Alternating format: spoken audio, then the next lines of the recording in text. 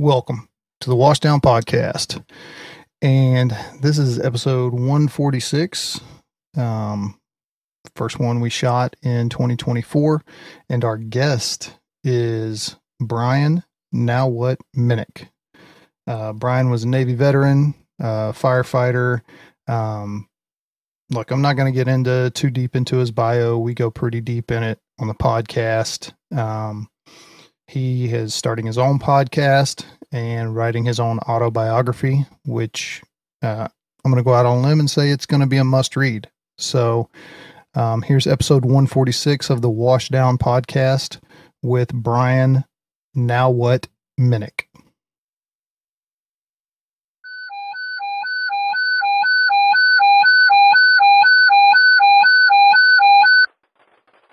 All crews stand by for emergency traffic. All crews stand by for emergency traffic. That's the unit with the Mayday. Go ahead with your traffic. Nothing's changed. Not a fucking thing. How can I create more work for Jeremy today? Holy crap. Oh man. Well, yeah, I don't know. Just by showing up, you create a shit ton of work all the time. It's fine though. I'm glad you're back, James. I'm glad you've decided to grace us with your presence. I didn't get the fanfare and confetti like I thought I would. Well, so we just had the house cleaned and I didn't feel like trying to clean up confetti. So that's fair. You could have at least got the marching band. You know what? They disbanded.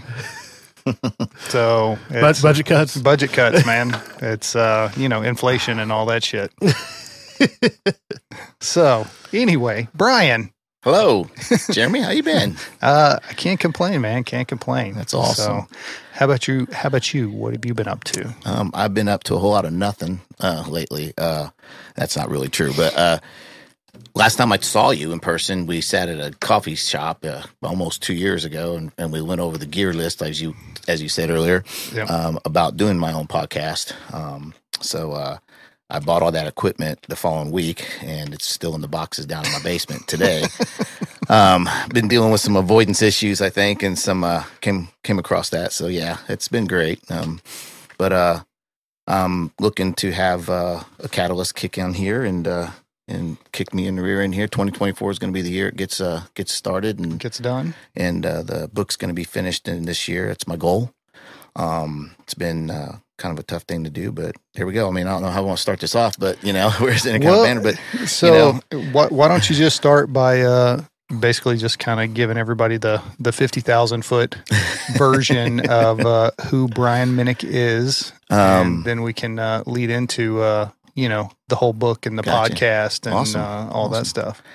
Well, Brian Minick is a lot of people probably think he's an asshole.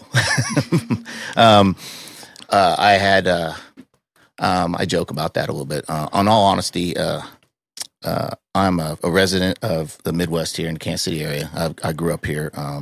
Started my life out in Kentucky because my father was a drill instructor in the Army, and he did 2 tours in Vietnam prior to that, and was the original source of trauma in my life. I came to find out later on. You mean a Vietnam veteran who was a drill instructor? Yeah, and he was there. He was there during the Tet Offensive, A Shaw Valley, Doc To. He was with the 173rd Airborne, and they called him the Third Herd. The reason why they called him that is because they let him off to the slaughter, and he had a lot of survivor's guilt, a lot of PTSD, and of course, we didn't address it as PTSD back in the 70s when I was growing up. Right. It was, I think they called it shell shock or something like that back in the military. I'm a veteran as well. I'm a Navy veteran. My old man wouldn't sign for me to join the Marine Corps like I wanted to before I was 18. He didn't want to see me do combat. And I was so gung-ho to get out of here. I went ahead and went to the next office over, and they said they had gave me a test, ASVAB test, and said, well, firefighting is really a pretty big deal for you. You qualify for that. And come to find out it's because damage control, which what I was, a damage controlman in the Navy, the rate had just reopened again, and they needed to fill bodies in it. And you mean the recruiter kind of lied to you a little bit? Yeah, I mean, it wasn't like I was that smart. Not that you have to be that smart to drag hoses, but it was. Yeah, hey, it's a luxury, man. But honestly, I was, as I write about in my book, my childhood was spent a lot of times at the one of the main fire stations down in my neighborhood. I'm going to refrain from, as I know you do on your podcast, but I've done this in my book, is writing my book, refraining from naming departments or naming names of people, changing names if I need to, because I'm writing a book and telling a story about my life, about what I experienced. And the title of the book is Now What? And just like you see on my hat brim, Now What is a road name that was given to me. I'm a member of a motorcycle club that is an official MC, but we are a firefighters motorcycle club, and full of EMS and firefighters. It's one of those things when people hear about motorcycle clubs, they think of Hell's Angels, things like that. We are a motorcycle club, an official MC, but we are not a 1% MC. So we just ride our bikes and we're pretty neutral with everything, and we're not a gang or anything like that. So it's just a bunch of guys who are like a brotherhood within the brotherhood. And when I was going through a lot of stuff at one point in my life, which we'll get into here in a little bit, I think, I was always calling up my brothers in the brotherhood and for a little bit of help, advice, shoulder to cry on. And it got periodically every year or every 6 months, something pretty tragic was happening in my life for several years in a row. And so when the phone would ring, my caller ID came up on the other end. My a couple of my friends were like, now what? You know? And so when it came time to give me my name, you know, they're like, yeah, you've been the most unlucky son of a gun we've known for a long time, but we're going to call you Now What? And I was like, great. That's awesome. I always want to be that guy, you know, who, you know. Yeah. And that's typical of our culture. What's the shittiest thing that's happened to you? All right, let's make sure you remember it forever. Right. Yeah. Right. Well, if they don't like you, they don't fuck with you, right? So everybody loves me. Exactly. Well, and that's the thing, though. Whenever you look at the military and the first responder world, it's the same for both. Right. That's how you get your nickname. Right. If you end up getting one is for something that you did that maybe wasn't the smartest thing to do. Yeah. Yeah. There was another one that was on the voting list. Got to had a gathering with a bunch of people, and may have been a little alcohol involved. All at a hotel, nobody driving or doing anything like that. We were all being responsible, but got into a subject matter of a former girlfriend of mine who had been on a dating site. And I said, well, she had told me, I was in a conversation with another person about, well, she had told me that, hey, I get a lot of, I joined the site. Within an hour, I had almost 100 emails. And out of those 100 emails, then 98% of them were of somebody's genitalia. Not, hi, how are you? Here's a picture of my... Yeah. It's like... Typical. Yeah. So as I was talking about that, one of the other obviously fun firefighters were, oh, did you just say you like those kinds of things? You like dick pics? Is that what it is? You like dick pics? I'm like, no, that's not what I said. And of course, well, I think his name's going to be Dick Pic. Yeah, we should. No, no, dude, I don't need Dick Pic for a name, right? Oh, we'll call it DKPK. It'll be all right. I'm like, no. So that obviously, at the time, I was employed at a major fire department in the metropolitan area, and sort of looked upon higher hooty tooty, I guess, atmosphere, and it wouldn't have gone well if I'd had something like that on my vest with my name on social media or anything like that. And I just want to have to deal with the hassle of trying to edit every picture thing. So they went ahead and went with Now What? Yeah. So Now What, though? God, I didn't want to be that guy, you know, you're like, it kind of bothered me a lot. And I lived with it, though. And a couple years after I'd gotten it, I was at a gathering with another guy of mine, friend of mine, and he was like, "What's up, man?" I was like, just not really digging my road name, man, you know." And he's like, "Yeah, I get it." He goes, "But here, look at it this way, Brian." He goes, he's a brother of mine in the club. He goes, "Why don't you look at it like this? You know, now what are you gonna do next? You know, now what from here, man? You know, up. You know, let's just move on up." And I was like, "All right, thank you, all right." But then when I ended up in a facility called the Center of Excellence, which we're going to talk about, that saved my life. The Center of Excellence is a facility for International Association of Firefighters members, for firefighters who are in distress, dealing with drug addiction, alcoholism, and PTSD and whatnot. It's located in Upper Marlboro, Maryland, and I spent 43 days there inpatient. And while I was there, one of the counselors, we were having a group counseling session, and one of the counselors said to all of us in the room, spouting off about, the things we've done and been through. And then she said, "Now what are you going to do?" And it just hit me. I took it in my book. I was writing in my book, taking notes every day. And I wrote it down. Now what? That's going to be the name of my book. Now what? That's what's going to be the name of my podcast, because I'd been in for a few weeks at that point, and I started to think, what am I going to do with myself? How am I going to keep this therapy going? So those are the ideas I had. Well, then I embraced the name. And then that's when I started kind of, I guess I'm sort of branding myself that way now, because that's what the podcast is going to be called. And that's what the book's going to be called. And the title of the book is Now What? I couldn't make this shit up if I tried. A first responder story of resiliency by Brian K. Minick. Cool. Well, I can't wait to read it once you get it finished. Right, right. But you know what? I mean, that is something that a lot of people that once they're out of the career field, whether voluntary or involuntary, they struggle with. Right. It's that separation, and now what am I? Right. What am I supposed to do with the rest of my life? Right. And so, yeah, I mean, as you see, I've got it adorned in my skin. And I didn't even get my first firefighter tattoo till after I was a fireman for about 5 years. And it's just, it's as you well know, it's a calling. We're not doing it for the money.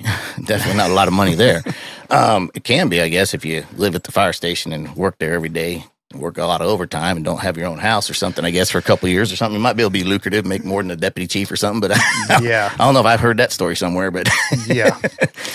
But it's definitely a calling, man. And that kind of gets me to where I was at. Kind of the 50,000 foot, I guess, cliff notes would be, I was married for 22 years officially. I lost my wife to cancer. It still hurts. Yeah. Take a breath, man. Yeah, cool. It's fine. That stuff is it's hard to talk about. I get it. This is the very first time I'm speaking publicly about all of this stuff, and it had to be now. And it couldn't have been 2 years ago. It couldn't have been 3 years ago or 4 years ago. It's finally now. Things are where they're supposed to be. I've come to find that out. But married 22 years, together 25 years, residing together roughly. That's why I just tell people I was married 25 years. Knew her, met her in high school. Knew her 30 years.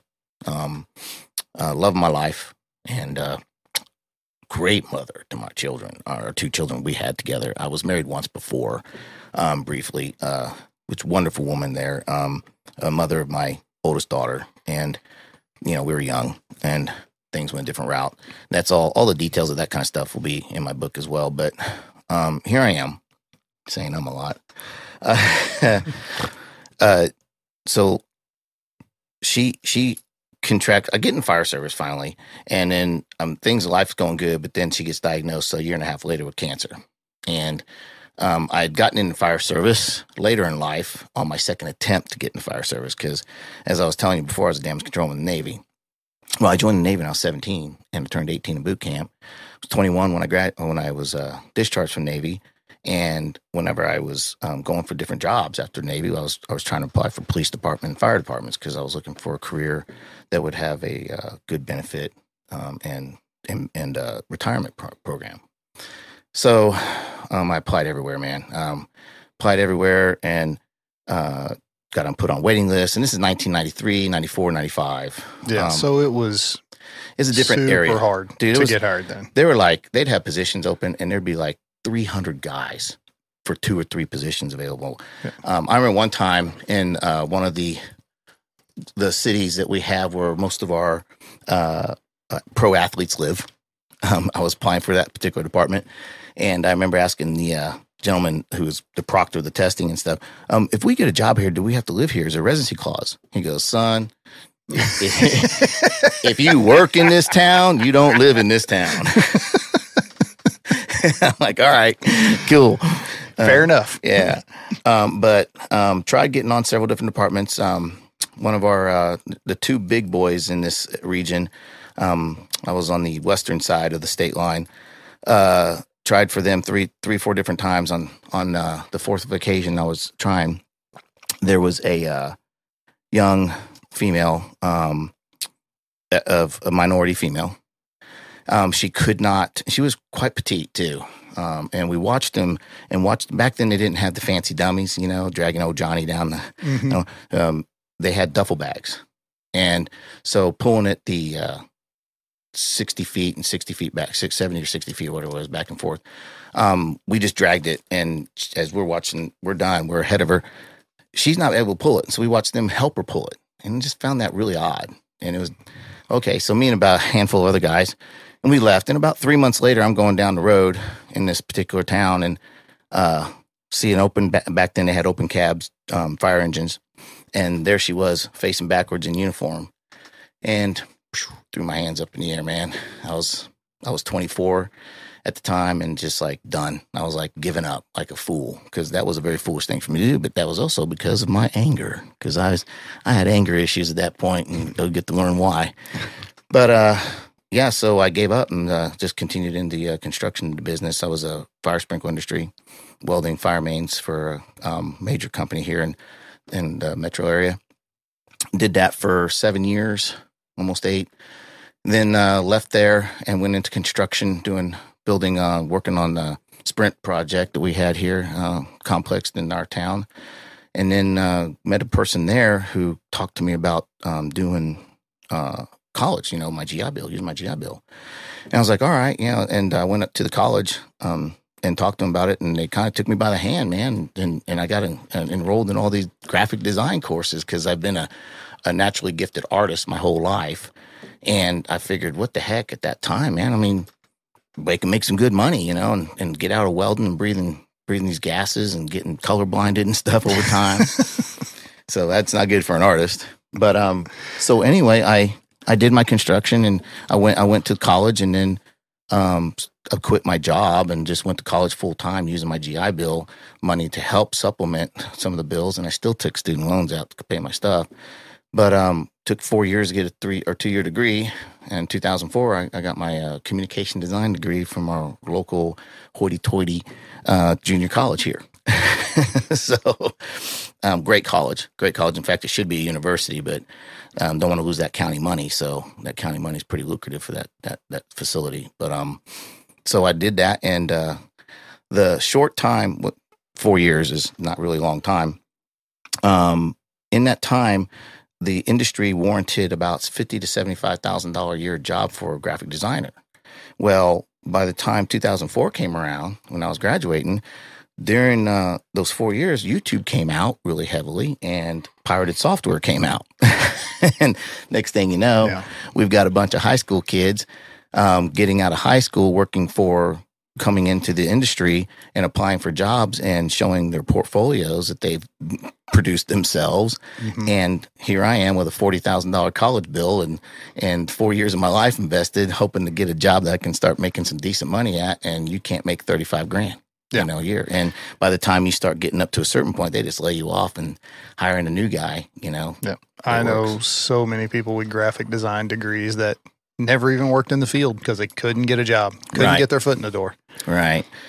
Yeah. And then, so what I was left to do was freelance. So here I was freelancing artwork and working for one of the 3 or 4 companies I worked for there in those 7, 8 years. And I was working 120, 150 hours a week. My wife and I were just ships in the night, got to see each other on weekends if we were lucky, and just burning the can at both ends. And man, did I gain some weight eating all my freaking, deal, eating food, eating water and all that. But probably eating your feelings a little bit. Yeah, I ate my feelings. Yeah. And then so what had happened was back when I was trying for that job, and gave up because of the minority female who got hired over us. Now, when I talk about that, it's a touchy subject because I'm half half Hispanic myself. I guess I fall into the minority category. But when this job, I don't care what color you are, what creed you are, what religion you are. I don't care your sexual preference. I don't care. I just want to make sure you go home, and I want you to make sure I go home. Just like in the military. We're there for each other when it comes down to it. And so affirmative action is something I learned about back when I was in the Navy, in fact, before I got out. In the Navy, I'd taken my E5 exam twice, and they had done what was called PNA, which is pass but not advanced. And that basically means that you pass the test. There's only so many positions open right now for that rank. And so we're going to take the most senior guys who had more time and grade, or guys who had more awards or medals or whatnot for points. Mm-hmm. And I had taken and made a good friend of mine. I'll call him K-Man like I do in the book. And K-Man and I, we'd studied the test together and all that. And he was a black guy and real good buddy of mine. And we studied, and we took the test and got the results back, and we both scored the same. And he got the frocked and I didn't. We had the same time in service too, because we both joined the same month and same year. Well, I had ESWAS. ESWAS is Enlisted Surface Warfare Specialist, and that's a pin, kind of like if you want to compare it to what most people would be familiar with. In the Army, you have jump wings for guys who jump out of airplanes and airborne, or special forces and all that stuff have their own pins and things like that. Well, in the Navy, Enlisted Surface Warfare has one, and there's an air warfare one for the aviation side of things. And it's a test you take after a year's worth of standing every position on the ship. So I worked in the laundry, I steered the ship, I worked in the engine room, I did everything. I went and got qualified on every position in the ship. And the reason for that is because if you have more enlisted surface warfare specialists, if you take a hit in combat, and God forbid, and you lose a section of personnel, you should be able to go and man those stations and be able to keep the ship going. Yeah. So, but anyway, I had that, and it was 2 extra points. And he looked at me and said, "Man, you should have got your bird. You should have got frocked." And I was like, "Well, okay." And then another sailor said, "It's that affirmative action. What'd you put down for your race?" I said, "Well, back then, man, in the 80s when I joined the Navy, there was only 2. And it was even Negro for the African American, back then. And then there was Hispanic. And then there was Caucasian. And that was it. And I don't even think Asian was on there yet. And you know how today in the applications, they'll have subcategories of what your ethnicity is. Like 14 different ones. Right. It's like, okay. So, and because I grew up with Minick for the last name, it's Dutch-German, and my dad was white, I just always considered myself Caucasian. So I put Caucasian down for everything. And they said, "That's you need to change, man. You need to change." And I was like, whatever. I didn't agree with it because, again, I don't agree with somebody's getting because of their sex or their race or their religion or whatever. Everybody, it's an equal playing field, man. Just earn it, and prove that you really want this job. So my first application was at the east side of the state line, Major Metropolitan Police Department. And desk sergeant, when I handed him the application, he said, "What kind of name is Minick?" I said, "Dutch-German." He goes, "You don't look Dutch-German," because it was summertime. I was a little tan, So I was like, "Well, I'm half Mexican. My mom's Gonzalez." He scratched out the C and put an H and said, "That makes a hell of a difference, son." I mean, I'm 21 years old at the time. All right, whatever. Now, fast forward 13 years or 12 or 13 years, and I'm trying to apply for fire departments at the age of 38, 39. I'm putting H on everything. I'm playing the game. So there you go. Yeah.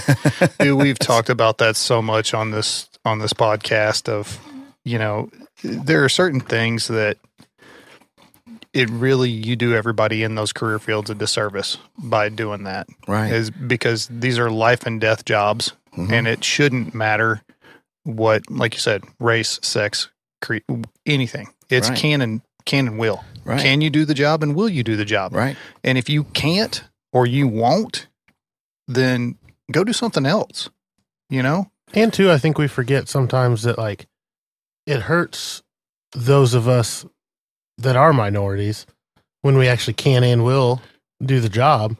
the stigma that we just got hired for our physical characteristics that we have no control over. Exactly. Being a black man here off camera. Right. Everybody knows who you are, James. You've been in front of the camera at least once. But, it hurts everybody equally. It's something we don't haven't taken the time to think about in the past. Yeah. Well, and even the great Martin Luther King, man, and his speech, I've actually read his I Have a Dream speech, and it's a moving speech. If you have never actually read the whole thing, please do, because it is a remarkable speech. But, judges for the content of our character, and that's the whole deal. You have to have integrity and character to do this job, let alone, any other job. Yeah. Well, and I saw an interview with Morgan Freeman from, I don't know, the late 90s maybe. Right. And it was a 60-minute deal, and the reporter or whatever was talking to him about Black History Month. And he's like, no, I don't want a Black History Month. He goes, I'm an American. That's got nothing to do with it. Right. And it's like, well. Sometimes when you go down those wormholes, those rabbit holes they call them when you get on the internet, sometimes I think some of that stuff's put in place to keep us divided a little bit, maybe. Although I will say, if Jeremy pisses me off, I usually get out of what I want to do by saying it's Black History Month. There you go. That's right. There you go. Nope, I'm not. Jeremy's not suffering from white guilt, right? Nope, I am not. And this is the kind of thing. I'm Irish and German, well, so it's like maybe there's a little bit of guilt over there, but the one part, definitely for sure, we don't got any guilt. We picked our own fucking potatoes. And you also had signs that said Irish need not apply. Yeah. A lot of people forgot about that history. That it isn't just people of color that have been discriminated against in this world. But that's another rabbit hole. Yeah. Find me a group that hasn't been. Right. Brian, something you said that I was interested about is you talked about how you kind of gave up on this idea of the service because of some of the stuff, but then you kept working kind of parallel to the industry right. in the fire sprinkler side. Right. And I'm sure we can get to it too as well with some of the anger you had, but there had to be some resentment almost every time you went to work. Yeah, you're right. There was, because I would be dealing with fire suppression systems, but it did serve me well later whenever we were dealing with fire suppression systems, and I had some experience with it. The thing is that the reason why I was angry was because let me just start off with when I hit my rock bottom. When I hit my rock bottom was in 2021. It was October. And it had been, at that time, 5 years since my wife had passed. And she passed in August. Her birthday was in October. My dad's birthday's in October, my real father, Ken.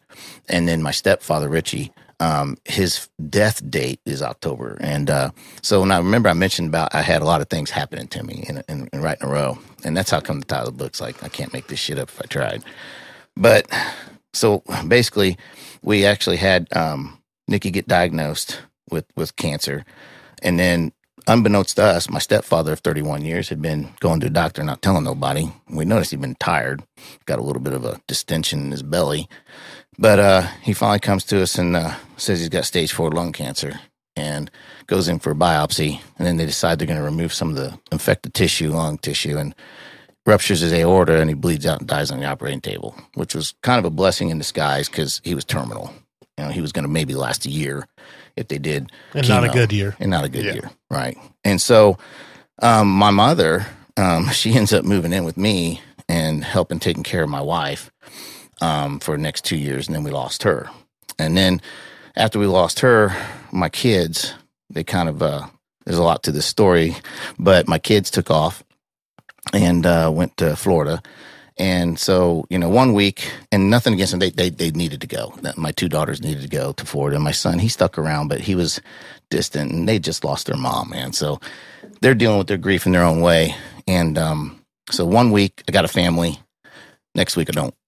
And so, but what that stems from is that I ended up getting into hitting my rock bottom, right?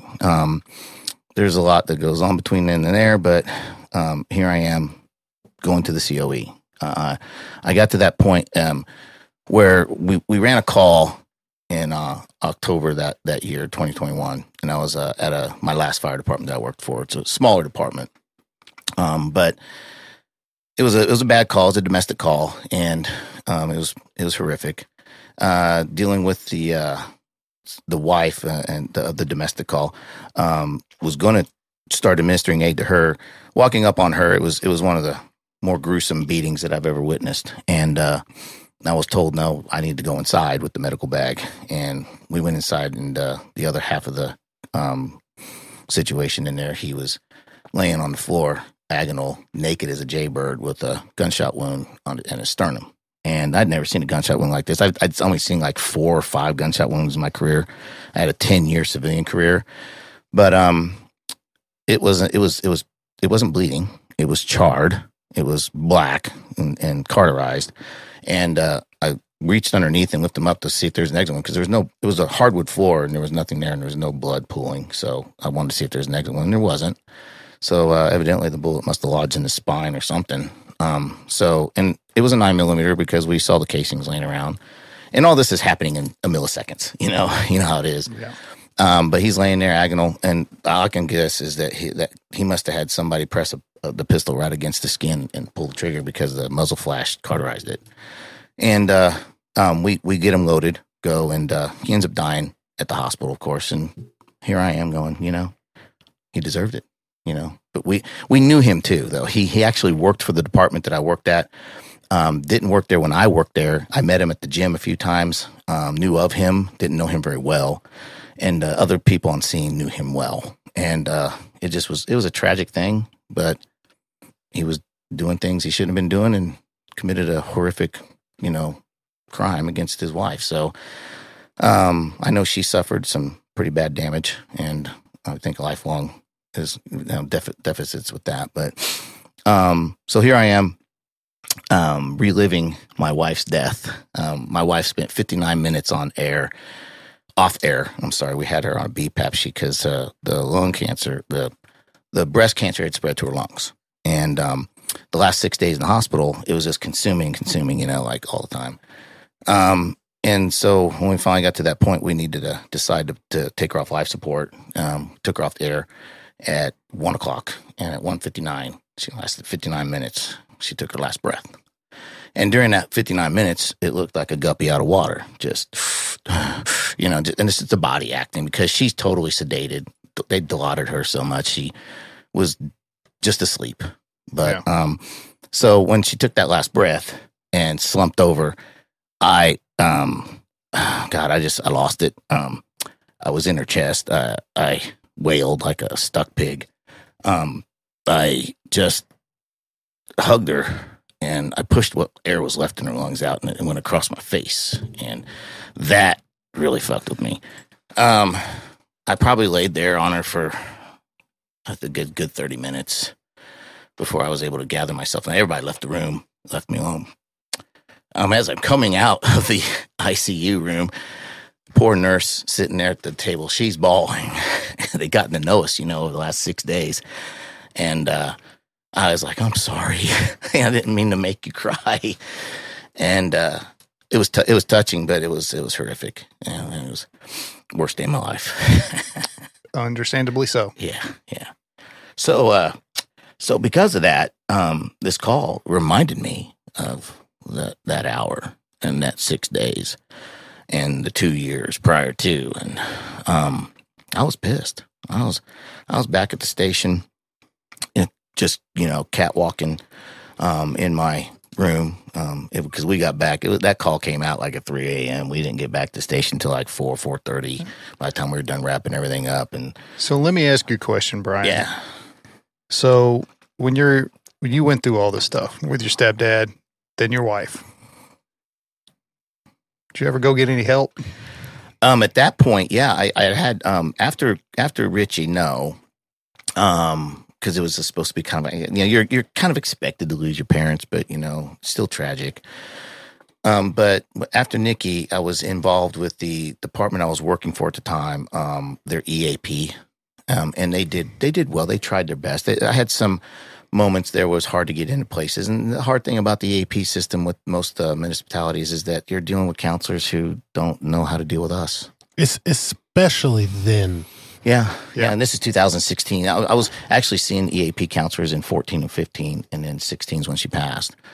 But yeah, it was really rougher back then to find somebody who actually could deal with what we see and deal with. And that's the other thing. This whole hitting that rock bottom was an accumulation of stuff lifelong, not realizing it. Mm-hmm. So there I am. I'm on my knee. I come home from shift finally because we get relieved at 7 a.m. I'm driving home, and I'm, as I described in the excerpt you read and stuff, I'm banging my steering wheel, man. I'm pissed off. I'm screaming, how fucking dare you remind me of my, just, several times, just letting loose. And I get home, and I figure that's just a way for me to vent. And then I get home, and I'm like, okay, walk in the kitchen, doing my thing, look over and see my dog laying on her side and thinking she's sleeping in the doorway of the bedroom. And then I notice, wait a second, there's a puddle of piss underneath her tail. And I'm like, son of a bitch. And I know what that means. Christ. Yeah. Brian. Every freaking, I've come across plenty of, calls. We come on a DOA, and there they are. They're sitting in their own shit. So I was like, damn it. So I went and grabbed a towel and wrapped her up in a towel and cleaned up the mess. And I was emotional. I was like, her name was Maggie. She was a good dog. And I'd given her 14 years prior to my wife for Christmas. And so it was my wife's dog. So there I am. I'll take her out, and I go grab a shovel and go to the back corner of my yard. And I got a decent sized yard, so it's a little walk. Start digging. And man, I'm like, just another death. Just another fucking death, man. Just digging. And I lay her in the ground. And I'm like, I lose my shit, man. I'm like just wailing and bawling out there in the back of my yard. And it's a Saturday morning. It was October 15th. And I'm like, are you kidding me, man? I'm just wailing. And the pain's overcoming me, man. The fear, the guilt, the feeling of failure, all the things, not having my kids around, hurting a lot of my friends in the past 5 years. I've been on this downward spiral since my wife passed away. I'll get into more of that a little bit later, but I was ready. I got to that point where I'm like, okay, I can't feel this pain no more. It's just there, residing right here in my sternum. Right? It's just this empty pit in my gut, and it hurts. It hurts bad, and I'm like, man, I'm done, man. I'm done. I'm gonna go inside and I'm gonna end it. It's time. It's time just to be done. I just want to go be with my wife. Yeah. As I'm walking in, I finished burying Maggie. I'm walking to the house. I got a 45 in my bedroom dresser. It's like we're always loaded and ready to go. And I'm going to go straight to the bedroom. I'm going to take the gun out of the freaking drawer. I'm going to just cock back the hammer, not worry about it this time, not think about it. Just go ahead, stick it in my mouth, pull trigger, be done. As I'm walking up to that door, 9 months prior to this, a good friend of mine and a coworker and somebody I served on the honor guard with at one of the departments I worked at, had killed himself. And he left behind a beautiful wife and two beautiful children. He was a captain for one of the other fire departments in the area. Man, and he was a peer support guy. He was there for me when my wife died. He was there for me when I lost my job at the department we worked at together. He had left that department too and went to another one. That's where he became captain. But so, anyways, he had committed suicide. So, and we were at his funeral. And so here I am. I have this vision in my head. I'm on my motorcycle. Just got through with the funeral, big firefighter funeral, and I'm riding home, and I look up at the sky and I'm like, "Was that good enough for you, brother? I hope that was a good enough fucking send off for you.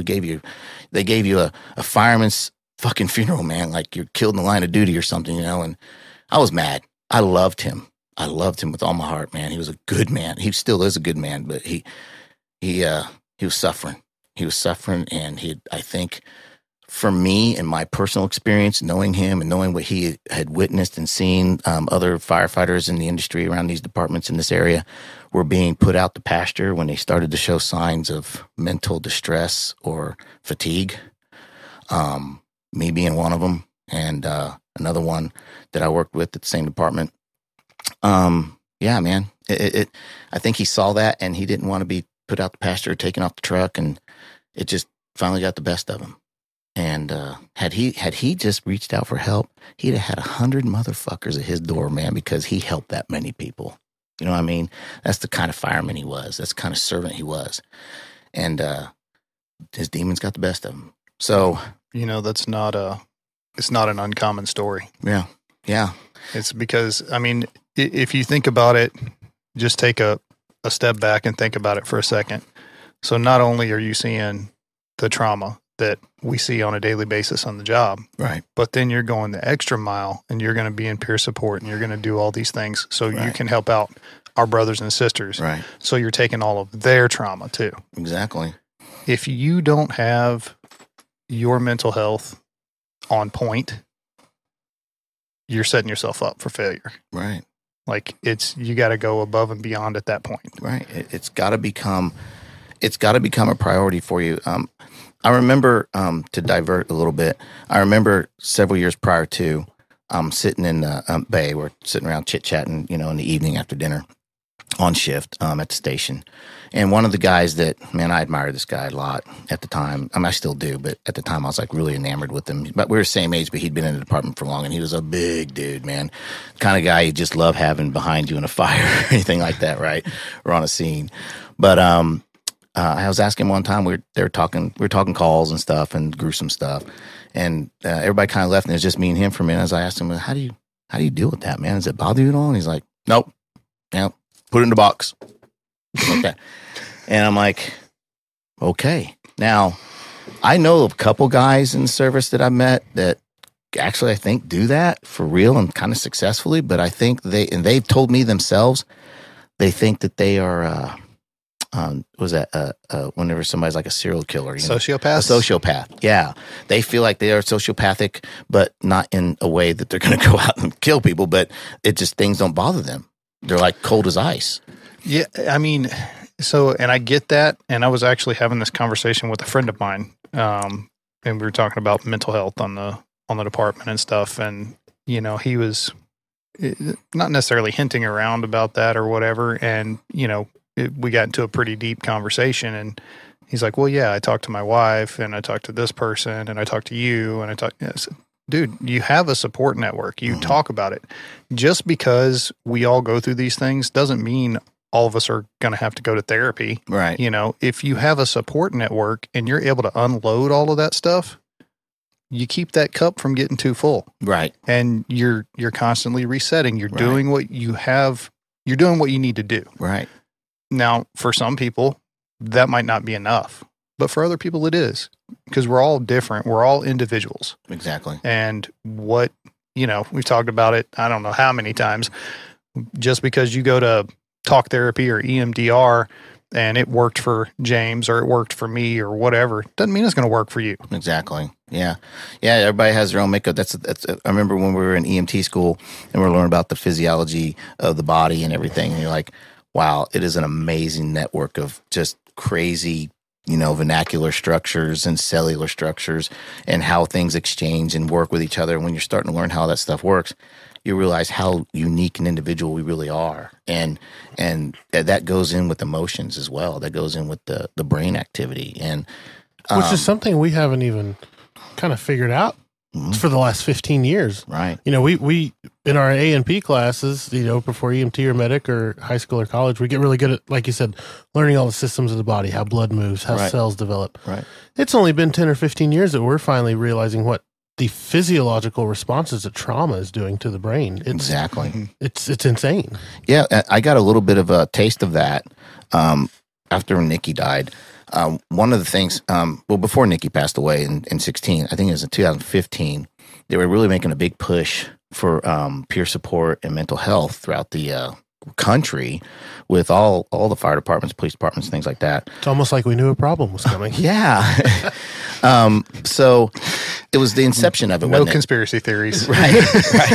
Well, so this new inception of being able to try and talk about stuff and whatnot. So we're sitting there and we had this gentleman come from an outside agency to speak to us and at the training center for the department. And the things they're telling us about were, things to look for are 3 major behaviors that start taking place when people are suffering from things bothering them on the job. i.e. maybe having some PTSD, is that they will drink heavily, which that's pretty normal, on the first responder world, or they'll do drugs, illicit drug use, or they will have risky sexual behavior. That was another one. Well, I'm not a drug addict. I never have. I mean, I've done drugs in my life, but I've never done anything hard. I've always just been marijuana, or I think opium was the worst thing I ever did when I was in high school. But I never got addicted to any of that stuff. I don't have an addictive personality. Like, I smoked on and off throughout my life several times, but I could just stop and it didn't bother me, So, and here I am. I don't have a drug addiction. I don't drink. I socially drank in my life before, but about 17 years ago now, and long before I got in the fire service publicly, I had suffered some alcohol poisoning from celebrating a friend of ours coming home from another state.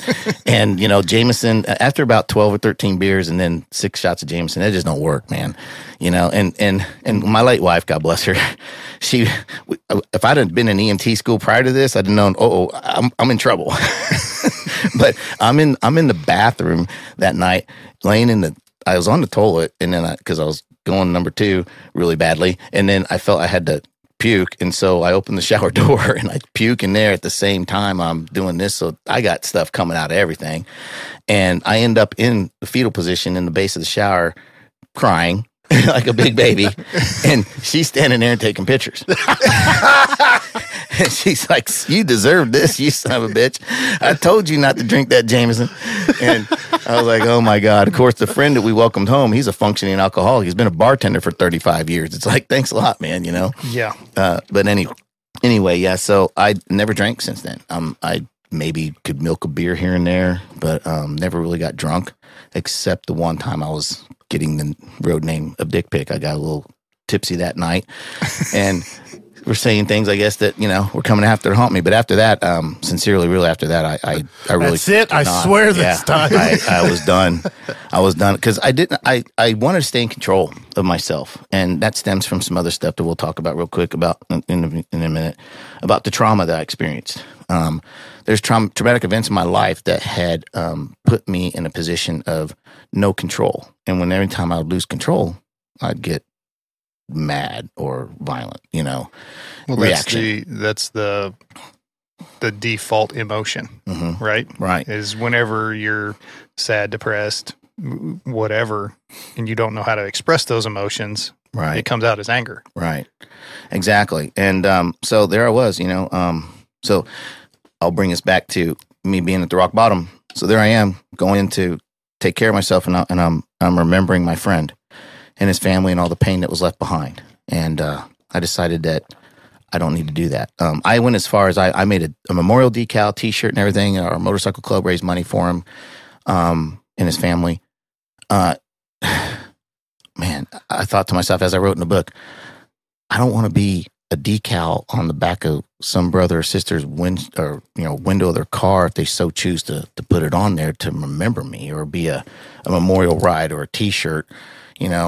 I need to live. I mean, I got at this point in my life, I've got a grandchild, and I still got 3 kids, and they're all grown, and I got a mom that's living with me, and there's things for me to be around for, man.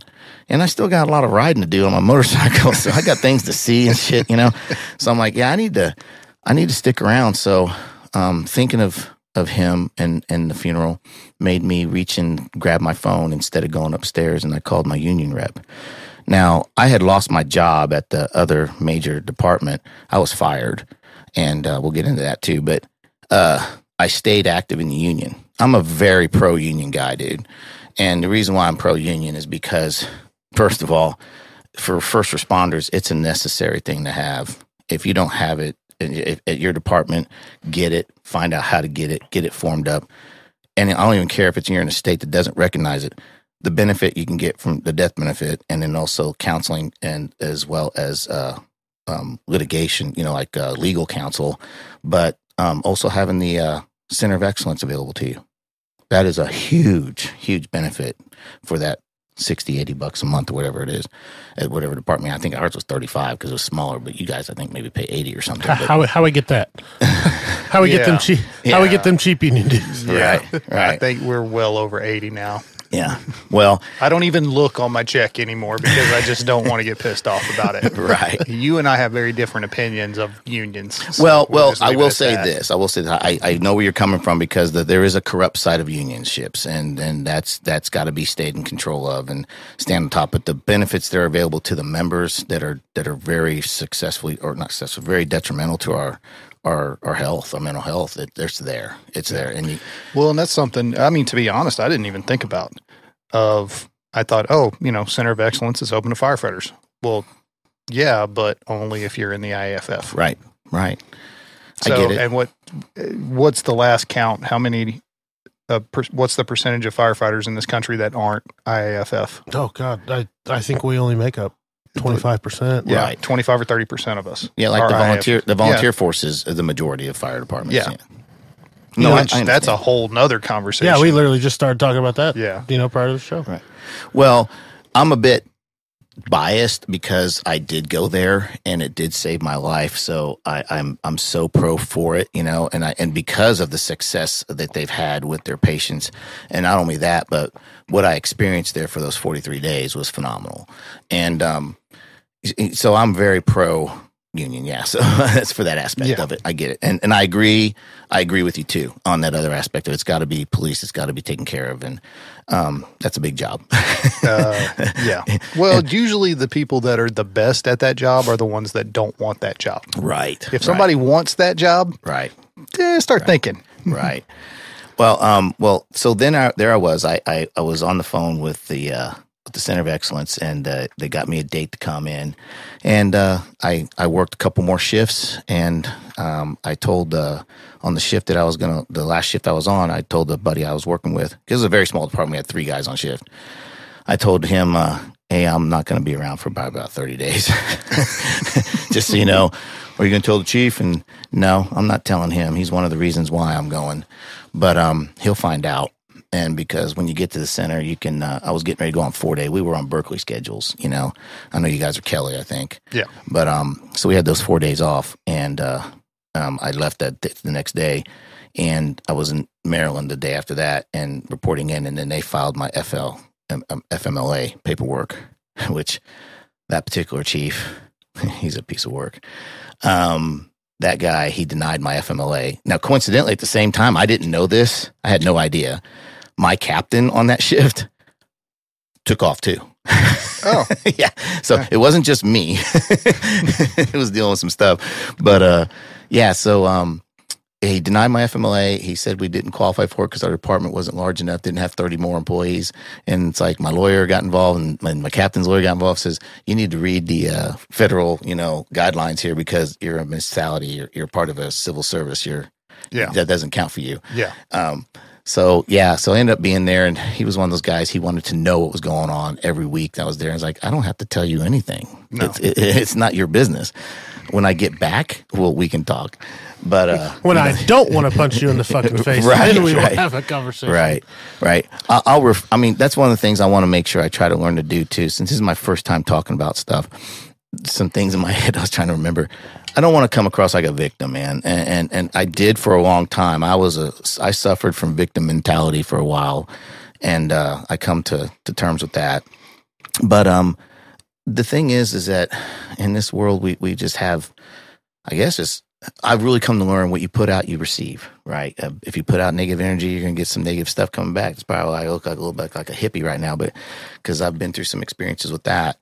I have done psilocybin therapy, and that's really opened my mind up to things, and helping me understand and deal with my traumas. I have done EMDR therapy for 2 years. It started at the COE. So there I was at the COE getting the help I can get. Without boring all the listeners and stuff with the details of what takes place there, it's basically you're incepted, you're stripped down, searched, everything, all your stuff's confiscated, taking your phone away, taking your I had little shaving like safety razors, they're gone. Everything, because anything you can use to hurt yourself or whatnot, they take from you. Yeah. And it's really kind of weird because not weird, but it's really kind of cool. They have 3 stations. They're old bunk houses, and they made them up like stations with day rooms, kitchen, bunk rooms. And so that was kind of cool, you know, kind of keeping that theme going. And then everybody there is a firefighter or a paramedic. And so they receive you, and I had to stay in detox for a couple days. And so I'm sitting there in detox, man, and I'm like, I'm not an alcoholic. And a couple other guys are there just, I mean, they're passed out or they're trying to, you know, recover from their bender they just went on before they got in there. Because all of them do. Yeah, that's whenever I was in, I had a guy come in, and he looked like death warmed over. Right. Because he had spent the night before at a hotel just getting hammered. Right. Well, the first brother that I met at the COE, real tall guy from out in the West Coast, the major department, Northwest Coast, and wonderful guy. But he introduces himself, and he's got 2 black eyes and a bandage on his nose, real beautiful shiners. I'm like, what happened to you? And he goes, a couple days before I got here, I really went out a bender, and I ended up face planting in the shower. I'm like, oh, okay. But so I'm sitting there going, why am I stuck in here, man? And the other part of it was, I'm like missing something, and it's like, what the hell am I missing, man? I'm missing this damn cyber freaking edict thing we have in our hands all the time, you know, this tool that we use to surf our internet and our social media and all this stuff. But what I was searching though for, what I was jonesing for, was my addiction, and I didn't realize I had an addiction. And my addiction was swipe right or swipe left on Susie Q and, you know, Betty Sue and whoever else is posting their life out there for us to go meet. And I started realizing that. I was like wondering if I had a problem, what I was really doing, because after my wife passed away, well, first of all, before my wife passed away, one of the things that we were involved in our lives, it's called the swinging lifestyle. And they call it the lifestyle, but it's discreet. Most people are discreet about it, even though you see and meet a lot of people from your own career and whatnot when you're at these meetings and parties and stuff. I'm not going to get in a big bunch of detail about how that works. I'm sure you all understand all that, and you can go look it up yourselves. But for me, it's not Caligula. It's not orgies every freaking weekend. It's not that kind of deal. It was friendships developed with some people, and we had come to a point in our lives where we're like, look, I don't want to cheat on you, but and she didn't want to cheat on me, and they had some desire, and it was copacetic. It worked for us a little bit. So when she did get sick, it came time where she was like on chemo all the time. She was like, you know, we can't be intimate. And guys, you know, I know they go on deployments and stuff and all that kind of thing. And the longest I'd ever not been intimate with a mate of mine was when I was on a deployment in the Navy prior to. And this is selfish. This is a selfish part of my carnality, my body. And I found out why I was this way at the COE, is that I couldn't function right if I wasn't getting laid. Man, I'm a grumpy son of a bitch or something if I don't get laid every so often. I have some sort of release, you know. And so Nick, she was like, look, just go find somebody. Just not somebody we know. Just go find somebody to help you out. And I didn't take her up at it first. I was like, whatever, you give me kitchen pass. I'm not going for that shit, whatever. And I shouldn't have done it, but I did. I reached out, got a hold of a couple of couples and a single woman that I met. And once a week or so, I was able to take care of myself as she was going to work still. She was doing her thing. I never missed any appointments with her. I never missed taking care of her and doing all that. But I was able to do that on my days off, maybe once a week or so, meet up with somebody and have my that itch scratched, or whatever you want to call it, and satisfy myself that way. What happened was, I ended up with the single female, and in all honesty, because I promised myself I would divulge everything to the world in my book, which I'm doing. And, I did meet a woman who was a prostitute. I'd gone that far to needing to find somebody to talk to and not just talk to, needing to find somebody to be with. And, selfishly, it was a big selfish deal, man. And biggest regret in my life. And, she was a good person. Don't get me wrong. I mean, just because somebody sells their body for sex doesn't mean they're a bad person. And that's a debatable subject matter for other people. I don't want to get into that, but whether you should allow it or not. But I did. I went down that road, and I met her, and I only paid for it once. After that, she hit it off with me, and I guess my story and everything else kind of got to her, and we became friends, if you will, with benefits type thing. And it came to it was about a year long of a affair. And my wife knew about it, didn't know the details about it, didn't want to know the details about it. And I still saw the other couples a couple times here and there. The thing is that the single female I met, who was the prostitute, she stopped doing that, but she was interested in the lifestyle. So I introduced her to that part of it too, a little bit here and there. And there were pictures of us a couple times at a couple parties, just hanging out, and whatnot that we took for ourselves. I confided in her about all the stuff that was going on. We're doing this chemo, we're doing that. And she was like my soundboard, man.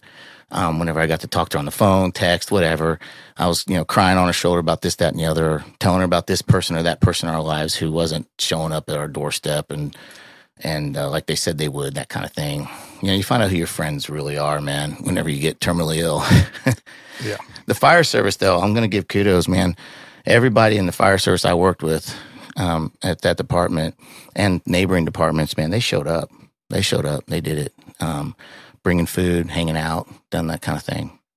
So anyways, after Nikki passed, the single female, she wanted to be with me in a relationship. And I was like, I'm not ready for that right now, And so she got mad about it.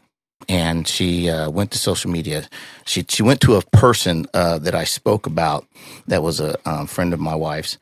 And she exposed everything about what we were doing to her. Here's what Brian was doing, cheating on his dying wife for the past year with me. And then there's some pictures.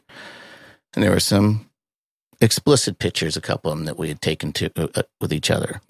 And that person found it necessary to take her friends, the lifelong friend she had, not respect her dead friend, but go ahead and share it with everybody that she knows on Facebook, including my in-laws, my brothers, my sisters, my grandparents, my daughters, my son, and everybody else. So then I'm getting a phone call from a friend of mine who's working for another department, sheriff's department, asking me who, the name by name, asking me who this female is. And I was like, well, you're the cop, you should know. So then I was like, well, and again, this part, when I talk about this kind of stuff, I truly am not trying to be vindictive or anything. I'm telling my story, and people aren't going to like it. But guess what? I'm dirty in it. I'm dirty in it too, and I'm telling my dirt and my regret and how I got past it, man. I was wrong, and I was selfish, and I had no idea that was what I was really doing. I was in a different kind of fog or world, I wasn't doing it. I wish I'd have gotten into the bottle. I wish I'd have just drunk whiskey out the ass, because had I done that, everybody would have been like, oh, let's help him, But when it got exposed that he was a cheating on his dying wife, swinger, hired a hooker, well, there you go. I'm a piece of shit. Let alone you weren't there for every fucking appointment. You weren't there for every freaking, crying session, or shaving her head and she's crying, or wiping her ass because she can't freaking walk to the bathroom, putting in the, having your friends at the department to actually help me put in the grab bars and all the areas of the house. And, they weren't there for all that stuff, and dealing and walking in my shoes. And I'm not trying to say I'm justified in what I did. I made mistakes, man. There's no book on how to handle this kind of grief and this kind of trauma that's going on in your life. And I'm doing the best. I'm navigating the best way I thought I was needed to. And everybody's always telling you, you're the caretaker. Take care of yourself too. You need time to take care of yourself. Well, the only time I took care of myself was when she went to work. My late wife was a hell of an employee, and she was also Irish. And Irish women are very, very bullheaded and very, very.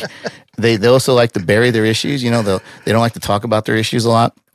So she wasn't trying to face or talk about this cancer. She just wanted to go to work and forget about it. And that was her way of coping. God bless her, you know. There was a lot, man. There's a whole lot. I mean, I could write just a whole book just on the 2 years experience of what we went through. Sounds like she should have been a firefighter. We're talking about going to work and not coping. She would have been a great firefighter. She was strong as hell too, man. Yeah, she was great. Yeah. But so there I am, man. I'm wishing I'd been in the bottle, but I'm finding out I was addicted to intimacy or I know there's all kinds of derogatory terms you could call it, man, but it is what it is, man. And a lot of people don't talk about this side of the three choices they have, but here I am. I'm opening up about it. I own it. I ain't proud of it, man. I'm not proud of it at all. Well, yeah, I mean, but like you said, I mean, it's no different than the drugs or the alcohol. It's just another vice. Right. And considering your background, I'm not shocked. You know? I feel like a lot of people who deal with we're adrenaline junkies, and we're programmed to be adrenaline junkies because of that alarm that goes off at 2:00 in the morning with no warning. We are risk averse as well as being adrenaline junkies. Right. So we want that shot of adrenaline, and then the risk of getting that shot is you may die. I don't care. Right. It's not going to happen to me. Right. I got it under control. I can handle it. Right. Or this isn't a problem. Right. Absolutely. Yeah. And so, okay, so I get to the COE, right? And that's, the first thing I'm realizing I must have an addiction to something. It got confirmed later. But here I am. I'm like, I just wanted to come here to have you all help me not want to kill myself anymore. Okay. There's steps to that. Yeah. So that's what I'm thinking. They're just going to fix me. Fix it now. Yeah. Fix me and then let me get back to work. But that's another story too. I wanted to go back to work. I did. I could physically do it, you know, but here I was. They said, well, okay, the counselor's first question to me was, what's your earliest childhood memory? What's your earliest traumatic childhood memory? What? I thought we were going to talk about, you know, how I wanted to kill myself last week, you know, and no, we're going to get there. Just, well, shit. Okay. And I have one. And then I have a bunch. And I'm like, when I was 3 years old, and I remember this vividly, it plays in my head. My 22-year-old mother, I think she was at the time, we lived behind my grandparents, drove around the corner, never stopped the vehicle, kicked the door open, threw my ass out of the car, no seatbelts being worn back then. And I hit the ground and I was scraped up on my knees and my hands. And my grandmother, my Hispanic grandmother, was out there screaming and yelling at her in Spanish. My mom never stopped. And I remember that memory in my head. You know, when you're young and you guys have those memories when you're real young and they kind of play in your head here and there, but you don't really focus on them. You kind of maybe forget about them. But then they're brought up later because, you know, somebody says something about it or something. Well, you know, years later, my wife is sitting there and my parents are there at the house. We're having dinner, doing whatever. And they start talking about, oh, you remember this, you remember that. And then my mom's like, you remember when I threw Brian out of the car? Laughing. And it's like, and then that night, hold the fuck up. Yeah. Right. Let's go to the replay. Yeah, Tim. Yeah. No shit. And that night, Nick stood there and she put her arm around me, and I was standing brushing my teeth and she came up to me behind me. She put her arm around me. She goes, "I love you, and now I know what's wrong with you." And she wasn't joking. You know, she wasn't playing around. And I was like, what?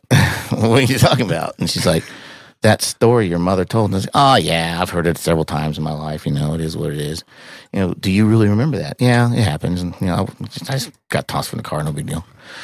The reason why I felt like that is because that's what they did. My wife, my mom and my dad, he was traumatically affected by Vietnam. He was traumatically affected by his father making him have sex with his sisters when they were 6 and he was 6 and she was 9 and the other sister was 12. Sexual abuse and mental abuse and physical abuse was heavy there. And I found that out later. But now that when I found that out, I could go back in time and go, now I see why he was the way he was. Now I give him credit where credit's due. He beat my ass. He beat the shit out of me all the time. He cursed me all the time, but he never sexually assaulted me or did anything to me sexually ever. And I think that's the one step, the one step getting better. Like with my kids, I cursed them bad at times, but I never beat them. They had a handful of spankings or whoopings with 3, never bare-assed, none of that throughout their lives. And it's like maybe 5. Each kid maybe got 5. And Nikki was responsible for a couple of those. She was Irish. Yeah, she was Irish. But all the kids, they're good. I say that they have their own traumas. They have their own issues with me and stuff, because verbal abuse and even some of those spankings to them were traumatic. Mm-hmm. And they have every right to be traumatic for them.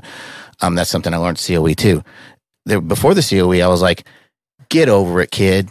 You didn't get beat like I did. I never, Mm-hmm. Back in my day. Yeah, right. I walked uphill both ways through the snow. Right, yeah, right. Yeah. So I learned to be like, no, this isn't the trauma Olympics, man. Trauma is trauma for that person. And you have to respect that. And then you can learn to work through it and get and deal with it.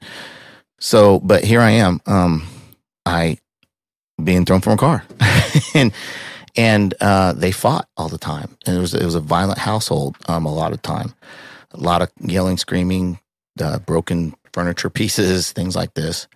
But I didn't know any different, man. I mean, I don't know if I had to stop, but I've kind of figured maybe it's just the way it was everywhere. This is just life. I just didn't know any different.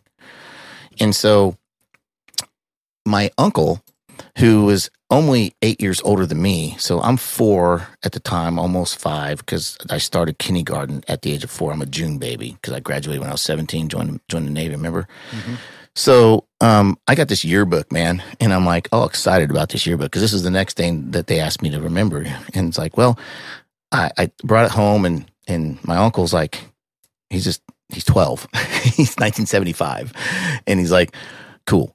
And then that night he's like, you want to see some, because I was always spending the night there. And he goes, you want to see some pictures of some girls? And I thought he was talking about a yearbook, his yearbook. I'm like, yeah, I'm excited, but here it is midnight. And so we go sneaking down the basement, and Penthouse, Playboy, Hustler, Jugs. And I remember these titles because they were so impactful on me at the age of 4, almost 5, in 1975, mind you. So I'm looking at this pornographic, and Playboy was classy, but it was still naked women. They were soft lighted and all that. So was Penthouse, but they were all about. It was classy. Yeah, it was classy. But they were okay, all Ron Burgundy. Right, exactly. And you see, this is good to laugh about it because honestly, exposing a child that young to sexual content is a crime. And he wasn't trying to be criminal. He's 12 years old, man. He just wanted to see some boobs, and he had this little brother / nephew up his butt and be in his shadow all the time. So what's he gonna do?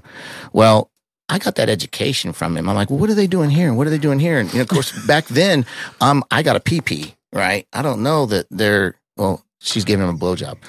What's a blowjob? So I'm getting all this education. He's telling me all these different things about what you can imagine. Okay. I don't want to get too much detail, but it was explicit. Mm-hmm. It wasn't moving pictures. They were all magazines, but it was explicit. And as I'm telling the counselor about that, I'm like, I do remember getting aroused. I was that young, but I was like, how can I be getting aroused? I did. And then I remember for a couple years, I was sneaking in and grabbing the magazines, and I was masturbating to them. Nothing was coming out of me. I mean, I wasn't mature enough to ejaculate, but and I'm sorry to be too gross, but I'm just being real, man. Yeah. And it was pleasurable. It felt good. And I would know I would do that when I was stressed or when I was experiencing my parents fighting or something in the other room, right? And I would just rub one out and whoop, I'm good. That became addictive, or that became habit forming for me. And anytime I got stressed about anything. So the next thing that was taking place was, remember I told you about my dad's dad, and I refused to call him. He's an ass. He's evil, and I don't want to refer to him as he doesn't deserve the title. So he was taking me fishing, and now he was telling me stories. And because of my newfound education on sex, in 1975 version of a 12-year-old's sex education, I knew what parts were. I knew what the derogatory words were for the anatomy and stuff. And this man, being in his 50s at the time, has his, 5, 6, 7, 8, because he did it until I was 8, telling me these stories of his explicit sexual conquest that he had with his babysitter or his other girlfriend or this one woman throughout his life. And telling me, I was putting my, all this, and I was doing this, and just in detail, grotesque detail. And I understood it. And he was like, this is between us. This is between us. I'm like, okay. And he had a camper on the back of that truck that had those overhang campers over the cab. And when you're a little boy, you think that's cool to be up in that little area, right? And I had a couple other male cousins. They were about my age, and several female cousins that were various ages, a few years older, a couple years younger, all that kind of thing. So he'd take me fishing. And I suppressed this, and I got this through EMDR. So when I'm in my EMDR course and or counseling session, and it comes up about the conversations, and I remembered those, but then it comes up about what he was doing with me in the back of that freaking camper out there at the lake. And I didn't want to believe it was real or true. So I thought, even as far as this nice woman who's helping me is putting that in my head. She had to have suggested that to me, because those of you that don't know what EMDR is, memory displacement. It's eye movement desensitization. Yeah. R word. Yeah, R word. We're fine. We're firemen here. Not a doctor. We're not doctors. Yeah. But when I first heard about it, I thought it was hokey pokey because, you're going to just make me tap my hands back and forth, left and right, or you're going to make me hold some buzzers, or you're going to make me watch some light go back and forth. Okay. Well, you should try neurofeedback then. You thought that's hokey. Well, so I'm sitting there and we're doing the lights back and forth, and we're going into it. And by God, man, the only thing I experienced prior to that was transmental meditation, where you're guided and like you can relax and lay, and the guider whoever's guiding the meditation is describing, like, now you're walking down a flight of stairs to the left. It's calm. You're coming to a mirror and you're facing yourself. Now, what do you all these things. And as they're describing this, you're really like playing a video game in your head, and you're like first person going through this dream state, like a dream state. And that's what it was like for me when I went under with the EMDR. I was actually back in that area. I could tell you the color of the carpet. I could tell you what the smells were, all the sounds. And it transports you back into that traumatic memory if you allow yourself to open up. Yeah. And we had one guy at COE prior to me, and I'm sitting there, I'm like, I'd heard about it, and he was a combat veteran as well. I'd heard about that. Through his therapy, he ran through the wall. In the middle of it, because he had been so in depth in his experience. And there it was, patched up the wall. He didn't go all the way through it. He did not go all the way through it, but he went halfway through it, between a couple studs through that sheetrock, because he started running towards the wall. Mm-hmm. And so I was like, okay, this is crazy. But it's true. It works. And it's all about, and so I can complete that thought, it's all about, basically it was explained to me like this. If you have a file cabinet and you've got a bunch of files in that cabinet, but like each file is a call, like each folder is a call. And inside that folder is the details of the call, whatnot, all the papers. Well, you have that call happen. You come back, you throw your papers in there, and you throw the file in there because another call just came. So you're going for the next folder. Mm-hmm. And so these events are taking place. And the next thing you know, you got all this stuff just crammed in there, unorganized, and you can't shut the drawer. So, I'm sorry, I'm being things. No, you're good. So if you can't shut the drawer, you can't be organized. So let's get things organized. So what we're doing is we're going in that traumatic memory. We're going to unpack it. We're going to relive some of it. And now we're going to readdress how to cope with it now, and then put it back and nice and tidy, and put it there, and then grab the next one. And eventually, after you're done with all of them, you're going to be able to shut that drawer. And then you'll be able to, in a healthy way, go back and open it and look when you need to, and then put it back, instead of it being this chaotic mess in your mind. And that's how it was best described to me. And that analogy worked pretty well for me. So that's what we were doing. And that's when I discovered the whole molestation part taking place. And I was like, okay. I called my cousin. We were able to have our phones a couple times a week where we can, for an hour, where we can call home. It was really great. The facility had it set up. You couldn't access the internet. It was like you were isolated. And that was actually good too, because you needed that kind of commitment. And so there we were. I called a cousin of mine. I was like, hey, I went through this therapy session, and I had this memory, and this is what the memory was about. And he said, oh my God, Brian, I thought you were spared because we all thought that he was afraid of your dad. I was like, we all thought? What do you mean we all thought? Yeah, this son of a bitch. Yeah, every single grandchild. Now, here's the fact. Remember, I told you I'd found out later in life that my father was forced to do this stuff and my aunts were. Mm-hmm. Why in the fuck would you allow me to be in the same vicinity of this monster? Yeah. If that happened to you. And the only thing, because my dad's gone and he's passed on. I didn't really have a chance to talk to him about this because he had died in 2020. And here I was 2021.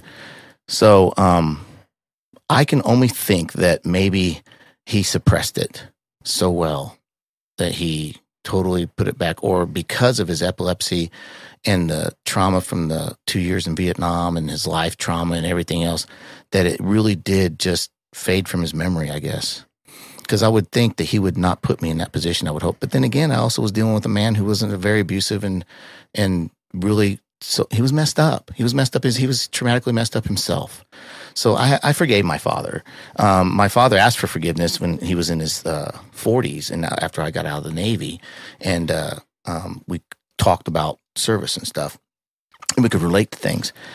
And I forgave him. We had a good 15-year relationship there for a while. And then about 3 years before he died, he went off the deep end again and just got real belligerent. And then he started getting Alzheimer's. Dementia. Dementia kicking in. And that was God bless my sister, my younger sister. She took care of him mostly. And she suffered his wrath a bit, and it sucked because, she loved him. We loved him. He was a good man who went through a lot of hell and made a lot of bad mistakes, man. Yeah. But at the end, whenever we were at the hospital, it was COVID, and he had finally had emaciated himself. He's down to 120 pounds, man. He's 5'8", and I could pick him up off the bed, no big deal. He had a heart attack, and one of the departments I worked for, one of my first departments I worked for, actually ran him. And I was up at the hospital with him, and he's on this impeller to keep his heart going, and he's intubated. But he's conscious, though. So we're talking to him and letting him know that there's no way to save you now because, one, you're 74 years old, and your heart's so damaged that this impeller, they have to shut it off. They can't keep you on it. You're going to pass. So when we pull your tube out, we don't know how long you're going to be able to stay awake. But once you go unconscious, we're going to turn the impeller off. Are you ready to go be with God? And he was like, what choice do I have? He's running his eye. Yeah. So when we took the tube out, it was just me, my one of my brothers, and my sister. My other brother was on a ship and out in the middle of the freaking ocean. So, He was able to speak to us with that voice that has a tube in it for 24 hours.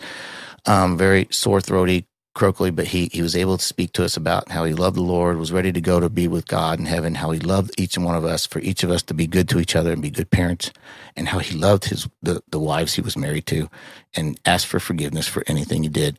And then he just went to sleep. It was like 3 minutes of him talking and us just listening, and then he just closed his eyes and it was done. And they turned the impeller off, and a minute later he's gone. And I was on the same side of the bed holding the same hand as I was with my wife 3 years prior, 16 to 20, 4 years prior. So I'm reliving that. I'm like, yeah, this is great. They say, I thought the job would prepare me to see, because I've seen a lot of death, in that short career of mine. I've seen a lot of death, but it's not the same. It's not. Yeah, it really isn't. So, but I do say he had a glorious death. He was able to make amends, and I know he's up there telling Jesus what he did wrong, while he was down here on Earth. Because my dad studied the Bible tons of times, and he actually wrote a book himself. We just haven't have it published. It's an amazing book. I need to see about trying to get it published, but as one of his things he asked me to do on his deathbed, here I am. So anyways, we're dealing with all that. So here I am with the molestation stuff. My cousin telling me, hey, I thought you were spared, but no. He goes, that's exactly what he did to us too, Brian. Wow, that was a real freaking eye opener. It was when I say eye opener, it was more like a shock or a realization of how did I suppress that so much, but I did. And so how did it affect me? That's what the counseling was talking to me about. Let's see how this affected you, and went on. Well, I was easily picked on. One, because I was always being beaten down by my old man, and then I had a couple of good friends that would defend me. I got into a handful of fights, not even a handful, maybe 4 fights in my life before the Navy, and I can fight my way out of a paper bag, man. But held my own for a little bit. Thank God for my friends who kept it fair, and they intervened when they had to. But that was it. And so when I got into the Navy, here I was. Loving life, wanting to be away from all this shit that I was growing up around. That's why I left so quickly. And I was at my first duty station, and we had this thing called hazing. You probably heard about it? Never heard of it. Never heard of it. We don't have that in the fire service. Well, the first hazing incident was well known. It's called a pink belly. And there's 30 guys in our division, and me and another guy came from the same A school, damage control A school, and we got put in repair division on the ship. And our division, repair, consists of damage controlmen, hull techs, and machine repairmen and stuff like that, MRs, HTs, and DCs. And so, am I doing good on time? Yeah, you're good, man. So there's 30 guys in that division, and we're in these cubicles, we're in the berthing space, and they grabbed me and this other guy. I call him Buddy in the book. Me and Buddy, we get taken and held down, and our shirts pulled up, and each man comes in and slaps his open hand on your stomach twice, bam, bam, each hand, and 30 of them. And the guys who were holding you down, they swapped them out, and they got to do theirs too. So you're welcome to our division. You just been pink bellied. Hey, thank you. All right, great. As much as it sucked, I was like, okay, cool. I can handle that. That's cool. I'm one of the cool kids now. Yeah, I'm accepted, man. This is all. All right. So. It's a lot better than my grandpa in the Marine Corps. Right? Yeah. Let me ask you on that, though, Brian. Like, that probably was the first group acceptance you had ever, if not in a long time at that point, wasn't it? Yeah, it really kind of was, because I played football. I mean, I sucked at sports, buddy. I mean, I sucked at baseball. I'm Mexican and can't play soccer. I can't speak Spanish either. It's like an Asian that can't do math. Right, exactly. I can't play soccer. I mean, I sucked bad. So and the 1 year I tried, but football, I could throw my body around. I could grab you, and that kind of thing. I can get hit. Pain was nothing new to me. So I was like, all right. And it was I kind of liked it. But, that was about the most probably accepted I felt was on a football team. At times there was a camaraderie there, but not like it could have been. It wasn't like we were, Friday Night Lights in Texas football, because here we are in the Midwest, up farther north. We're not taking it as seriously back then as they did. But you're right. That was like the first acceptance of that. And not only that, but when I graduated boot camp, I did everything that the Navy asked me to do, and I did it very well. In fact, I was one of 3 guys who didn't get my chip pulled the whole time we were in boot camp, which means when you get your chip pulled, it means you didn't fold something right, your A and B drawer weren't organized correctly or something, and you had to go to mashing party, which they took you up, marching party, they called it, and they called it mashing you, where they PT you to death. Yeah. And so that last week, we're getting ready for graduation, and like, call the 3 of us up. These guys never had their chips pulled. And it's like, yeah. You're like, yeah, we're cool, man. We are superb. Get your fucking asses outside. And every one of us who didn't get their chip pulled from every division, because there were 7 of them, we were all getting our asses beat worse than those guys ever went through shit. Yeah, that was a rite of passage. So I was walking 10 feet tall, man, when I graduated from boot camp, and I did the Freedom Run, and I finished it, and under the time it was needed to be finished, I was walking 10 feet tall. Came home, people noticed I was walking different. And that was short-lived, though, because once I got to that first duty station, then the second hazing incident decided to come around. A bunch of guys grabbed me and Buddy and said, hey, we need to talk to you, so let's go down below to the second deck. And down there was a machine repair shop. And in the machine repair shop, heavy machine repair shop, they had these I-beams up there on the ceiling and these chain hoists to be able to move these big heavy machinery from around the ship.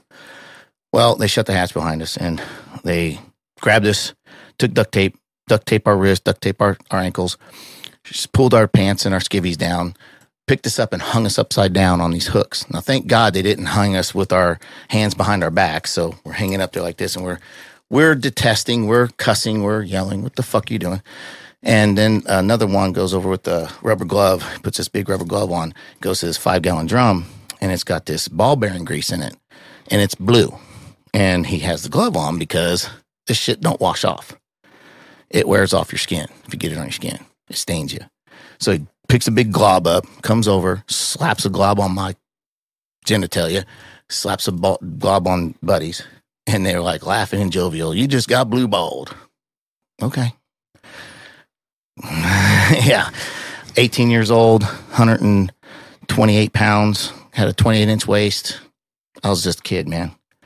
And these men were doing this shit to us and thinking it was cool and funny and it was a rite of passage of some sort, but that's going too far. And so we were pissed. Luckily, I was 18 years old and 128 pounds, and I was able to reverse sit myself up and pull myself off the hook. Poor Buddy, he was taller than me. He wasn't as agile, and I had to help him get off, and he was madder than a hornet. He swore to God none of this shit was going to happen again. I was like, yeah, I'm with you. And again, a couple weeks after that, I'm coming off of what we call cranking because every new sailor has to go serve in the mess galley or the officers' mess for the first 90 days of their attachment to your ship. You're assigned to your division, but you have to go work in the kitchen. Yep. So I'm coming off of my shift up on the officer's deck, and I'm going into my rack. Well, to describe to you real quick how the Navy works, we have berthing spaces, and they still do today. And they're 3 racks high. The 2 racks on the bottom are called coffin lockers because you can lift your rack up with your 3-inch mattress and you have all this space to pack all your stuff and organize things in a drawer, and then you get 1 stand-up. Well, the guy who's newest, he gets to the very top rack that does not have a storage unit underneath it. It's just a flat piece of metal with a 3-inch mattress, and you get 2 stand-up lockers. So I'm a new guy going up on top. And so I'm trying to get into there. And these 2 guys come from my division, and they're 2 black guys, and they had a couple black friends with them from another division that I didn't know, and that's going to play a part. I hate saying racial stuff because people think I'm racist, and I'm not, but well, it plays a part because of the thought process that took place. They come to me, hey, pretty motherfucker. I think, what you doing, pretty boy, and all that kind of stuff. I'm like, man, just leave me alone, man, okay, please. And they grab me, and I think he needs a spanking. This guy needs a whooping, you know? And they pull me across into the other cubicle, which is identical to mine, just opposite. And as they're pulling me in there, they're hitting me, they're beating me, they're pushing me down the ground, they're pulling my pants around. I hear the buckle of my pants hitting the linoleum. They're smacking my bare ass, whipping me. I'm screaming, yelling, let me go. And then this second-class petty officer comes in. He's a real big dude. He's a white guy. Had this freaking Lorac mustache and shit, and he was Irish. And I knew these guys just briefly because I'd only been there for maybe a month at this point now. And as you know, I'm artistically gifted. So I was drawing cartoons of everybody to make friends. You know, that's how I made my friends, was draw pictures of them in cartoons and stuff. So I had all these guys, you know, and this, I still have this picture at home, this drawing I did of the division. And I've got the 2 guys that were involved in my incident here in that picture as a cartoon character of them. And so this guy comes over. As I say, I'm trying not to mention names. This guy comes over, and I thought he was going to stop it. He's a big dude. No. He grabs my shoulders and leans down into me and smiles as I'm looking up at him. He smiles. And they're continuing to beat my ass, hit me in the back, punch me, do everything they want. They're just having fun. And one of them says, somebody needs to fuck this motherfucker. And one of them decided to violate me. So as I'm being violated by one and being held down and hit and beaten, all I can hear is that buckle on that linoleum floor. And I focus on that. I'm like, I gotta fucking think about just this, man. Because I'm dying. I'm dying. And I just wanted to die. And everything went into slow motion. Everything went into sound, just died out, like became muffled. And I'm just focusing on that fucking, and then the door opens on the side of the birthing space. And the guy who was holding my shoulders down, he goes to investigate who that is. And, of course, now it's scramble time to, get their cells picked up. And the only one who had to really get himself organized was the one who took his pants down, too. And the other two, they all started running. The other two guys who I didn't know who were in my division, they took off. And then the guys who were in mine, they come up. And the last guy to get off of me, he leans down in my ear.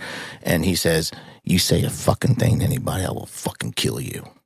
Now, this is a black dude that I don't know. The only thing I knew about him was he's from some hard-ass part of this country, and Navy was a choice versus jail. So I'm scared. I believe him.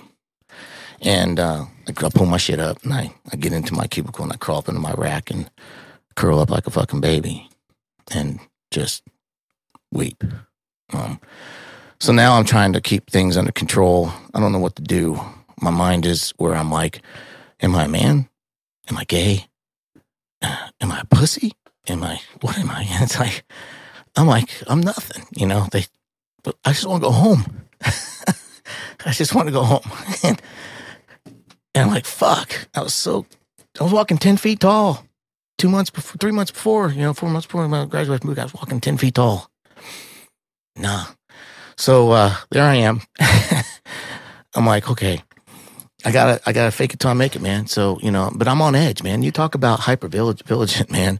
I'm waiting for somebody to come out of every fucking corner down a passageway. I'm waiting for somebody to pull me aside, do something.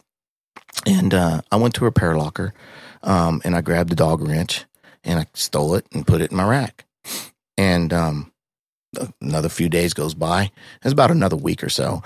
And the two fucking two assholes that were from my division that violated me, one of them that violated and helped beat me, come up to me again and say, "Hey, pretty boy, you want another grand?" And I grabbed that fucking dog wrench out of underneath my rack with all the fucking strength I had, and I smacked that son of a bitch back, of course, from each rack. Bam, bam, bam, just real loud as fuck. "Get the fuck away from me. I will fucking kill you." Underneath the two bottom bunks, there are two shipmates of mine, curtains simultaneously, whoosh, come back, man. What the fuck is going on? And they back off and go away, right? I'm so sorry. They go back and go away. So they're like, "What's wrong? What's up?" I was like, "Nothing. I'm so sorry. I woke you guys up." And then I left it at that. There was racial tension back then in the late 80s, early 90s. Still, there was still a little bit of segregation going on. I didn't quite understand it. But, the 60s weren't that far before, man, 20 years prior, So. And when you're living in it, you don't know until you look back. Right. Well, and in fact, though, back home, my family were very bigoted. My Mexican grandmother and my half Indian, half white grandfather, and, well, my parents, too. The N-word was tossed around like in a new rap song these days, man. And it's like, I didn't know nothing. I mean, I didn't even really think that was a bad word. Or derogatory when I was little. I learned later it was, of course. Yeah. And I never did it. I did use it amongst family members and friends, not realizing what the hell it was. And once I started realizing what it was about, I was resigned from using it. I had no problems with anybody, man. I didn't care if you were black, white, or different. I just had friends. I had friends of all kinds of races. I didn't care. I'm a kind of hearted dude. I just wanted to be fun loving and outgoing. But here I am growing up in this life, in this traumatic life that I didn't realize was traumatic. Yeah. Because you didn't know any different. Right. So I go up to the I'm trying to, cliff notes. It's more in detail in the book, but I go up to the mess galley, and we were tasked with doing laundry for the officers and making them breakfast and stuff like that. And I got pretty good at cooking, making eggs and omelets and shit. And so I'm up in the mess galley, and this new kid, good-looking kid, man, just a nice, innocent kid. He's just fresh out of high school, sitting in a chair, and he's black. And I walk in, and he looks at me, and I must have looked at him like he was a jerk or something. I don't know, but he looked at me and was like, "What are you fucking, what's your fucking problem?" And I said, "Shut up, N-word." and it was on. He comes out of that chair and we're rolling. We're going after it. And I was ready to just explode. I didn't care. And I finally was able to maneuver myself around him and push him into the griddle and bend him over. And as I'm trying to push his head to the griddle, thank God I didn't, because the petty officer who was in charge of me, he came and I felt his arm go around my throat and pull me off of him and threw me out of the hatchway into the passageway onto the deck. Now, everything's made of steel on a ship, remember? So it was not a pleasant landing. There's no soft landings, yeah. So, and he comes out of there and he's like, and he shuts the hatch behind him. What the fuck is going on? And I just lost it. And he's like, get up and calm yourself down. And I said, I've been fucking raped, man. And he's like, what? Took me into the freaking shop where we belonged, and I explained the whole thing that happened to him, and just his facial expression told me the story he was thinking. He immediately took me off the ship, put me to Naval Investigative Services on the East Coast at the base I was at. And the ball started rolling from there. I went home on emergency leave. Those guys were brought in. They were questioned. I found out later several of them were discharged from the Navy. I ended up having to go back to my ship. The captain wanted to see me. He's telling me that I'm going to go back to my division. I'm going to pretend this never happened. Just get on with your life. Reason why I found that out that he was doing that is he was a pilot, because this ship I was on was an LPH. It was a landing pad helo at the time. So he had been in the program to try and get in with NASA, and like most pilots, military pilots try to do. And there was no way he wanted to have this on his fucking record, on his command's record, Yeah. So I was like, well, with all due respect, sir, no, I'm not. And I walked out of his office. He must have been in shock. This 18-year-old kid basically told him to fuck himself, because I went straight off the freaking ship, went straight to that NIS agent and told him what the hell was going on. And they got a hold of my recruiter. My dad, I got hold back home. My dad got a hold of the recruiter. Recruiter's talking to people. Next thing I know, I'm being told to go to a detailer that I'm going to be getting sent to another ship. Well, I got sent to another ship up further East Coast. I was in Virginia at Norfolk, and then I got sent up to Connecticut, up to New London. So I'm like, all right, cool. Now, mind you, there's a lot of stuff I'm leaving out. I did have my ex-wife with me because I'd gone home. I brought her home back with me. Again, that was the first time I saved somebody. I was saving her from her family's. She was in a dysfunctional family, and she wanted to leave and run home. So I took her with me for selfish reasons as well, not thinking that they were selfish at the time, because I was going to be her hero and take her away from this. Mm-hmm. But she was also somebody that I was being intimate with. And guess what I like to do when I'm stressed out, Mm-hmm. So, let's go. And we got married so she could stay in school, because we put her in high school. Give her kudos where kudos is due. She was a young 18-year-old or 17-year-old girl. I had to sign for her because I was 18. She graduated on the honor roll. She worked. She tried to keep a little house and was married. So God bless her. She did a hell of a job being that young and kicking ass. So anyways, she was there too, but I'll allude away from that because it's not that pertinent to the story now. So here I am going to this new ship, and with my orders that I have, they gave me an envelope, a sealed envelope, what we call those, office personnel, the personnelman, PN, the personnel man, gave me this, said, here, you hand this to your next PN at the next command. Okay, cool. And I did. And they were like, where's your medical record? Where's your personnel record? Oh yeah, all that's in here is your pay record. I was like, they just gave me a sealed envelope. My medical record and my personnel file came later after it was added all the stuff to it. My medical examination that took place, other parts of the investigation, all that stuff was put in the personnel file. And they were also warned, the people, the new command I went to, that our division was warned, do not fuck with this guy. And so that put a bad taste in a bunch of their mouths.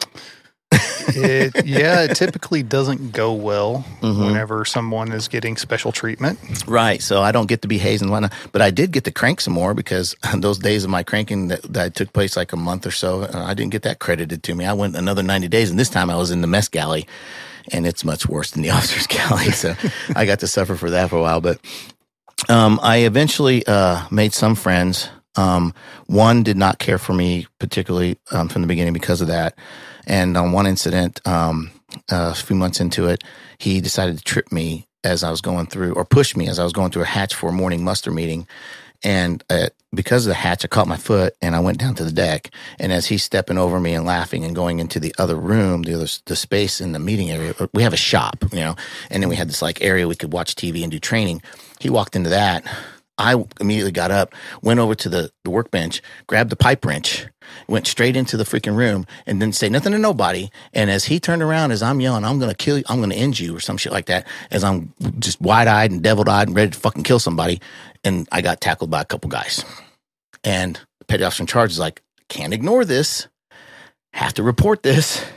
Me and this other dude end up in front of the captain, and then the captain somehow, because it's called captain's mast, and for this infringement, because, fighting's against the UCMJ, so if you violate any rules of the UCMJ, Uniform Code of Military Justice, you're going before the man, and get some punishment.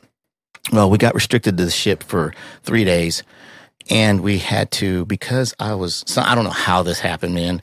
He knew I could draw, so he's like, you're going to make some PSA posters on how to get along at sea. I shit you not. You had to draw a get-along shirt. I drew cartoons of sailors getting along, like like comic book stuff, how to get along out at sea with each other. You know what, though? He had to help me color it. He was not a happy camper. Here's what I'll say. Well, I will say this about that captain, though. He put you in a place where you could succeed. That's true. He did. That was an experience. Eventually, the ship was old enough. We had to decommission her. We already done the Gulf War. We'd gone over to service for the Gulf War and back, and didn't see nothing. I mean, I was in the Navy. I was very blessed. I didn't have to deal with any combat trauma and stuff like that. The worst thing that we dealt with was donate blood, see a bunch of body bags coming on board, and knowing that they were going to be used. There was an anticipation that this was going to be a bloody, bloody war. And it turned out to be, 3 or 4 days long, technically, really. And there was some loss of life and whatnot, but mostly on their side. So we were done with all that. We had to decommission the ship, and then I got assigned to another ship, that back down in Norfolk, but in Little Creek this time. Not Norfolk, back down in Virginia, but in Little Creek. So this was an amphibious assault ship. In the LSD, we said it stood for large sitting duck because if you look at an LSD online, they got this big square box superstructure in the front of the ship, but they have a well deck where they carry LCACs underneath, where we have 4 LCACs that can maintain. They carry tanks and Marines and stuff onto lands. Those LCACs have made 90% of the beaches in the world accessible, whereas before with the old duck boats and stuff, it wasn't that way. Yeah. So it was a cool ship, cool thing. It's a new beginning. All right. And I'm still reeling from my trauma. Okay. Even though it's almost 2 years later and stuff, I'm still reeling from this stuff. And the whole racial part of it was because there was racial tensions back then. I thought my assault was a racial deal. I thought they were targeting me because I was not black or because I was white. And then whenever green was involved, I'm sorry. Well, yeah, it doesn't matter. Nobody's going to know. But whenever the other guy was involved, the big white guy, well, there was a white guy there too. Well, guess what? I wasn't fond of big white dudes with mustaches either. But yes, and the cool thing about K-Man, like I said before, my next command where we tested together, K-Man didn't even know he was doing this. He was such a funny guy, dude. I got to hanging out with him, doing jobs and stuff. He brought me back to the reality that just because of color of somebody's skin and there was a bad apple in this group doesn't make the whole freaking batch bad. It doesn't make everybody who's the same color a bad person. So it brought me back to my reality. And I think that was all trauma based, just didn't realize it back then because I didn't know. Right. And so he helped me be at peace with the fact that these were just bad people. It didn't matter what color they were. Yeah. So that was nice. So I got over that little hump. But then, we were doing with the ship and so the guys on the ship, they didn't know about my past. And it was nice because these ones weren't warned. They didn't. But of course, I'd been in the Navy long enough. I wasn't getting hazed. I was already a 3rd class petty officer going for 2nd. I was an E4 going for E5. So I was in charge of a repair locker. I was on scene leader, all that kind of stuff. I was qualified to do all kinds of things. And I actually excelled at my at my job. I loved firefighting, man. I still love it. I miss it so bad. But so one day the guys are wrestling around. I'm almost done with my hitch. I'm almost 4 years in at this point, and they're horsing around, wrestling around. We're overseas in the Mediterranean, and they grab me in because usually I just kind of steer clear of it, but they grab me into it, and I was like, all right, just it's okay. And then they got me down, and my buckle hit the fucking linoleum. I blacked out. I remember a flash of me throwing a chair, and I think I hit one of them with it, but they were pissed, and somebody grabbed me, held me down. I was foaming at the mouth, kind of mad and upset, and they were really upset and wondering what the fuck was my problem, and I felt horrible about it after that. So about 2 months prior, I had my wisdom teeth extracted, and I had a whole bunch of, the military likes to give you Motrin, 500 milligram, 1,000 milligram Motrin and shit. Oh yeah, it fixes everything. Yeah. Change your socks, drink water.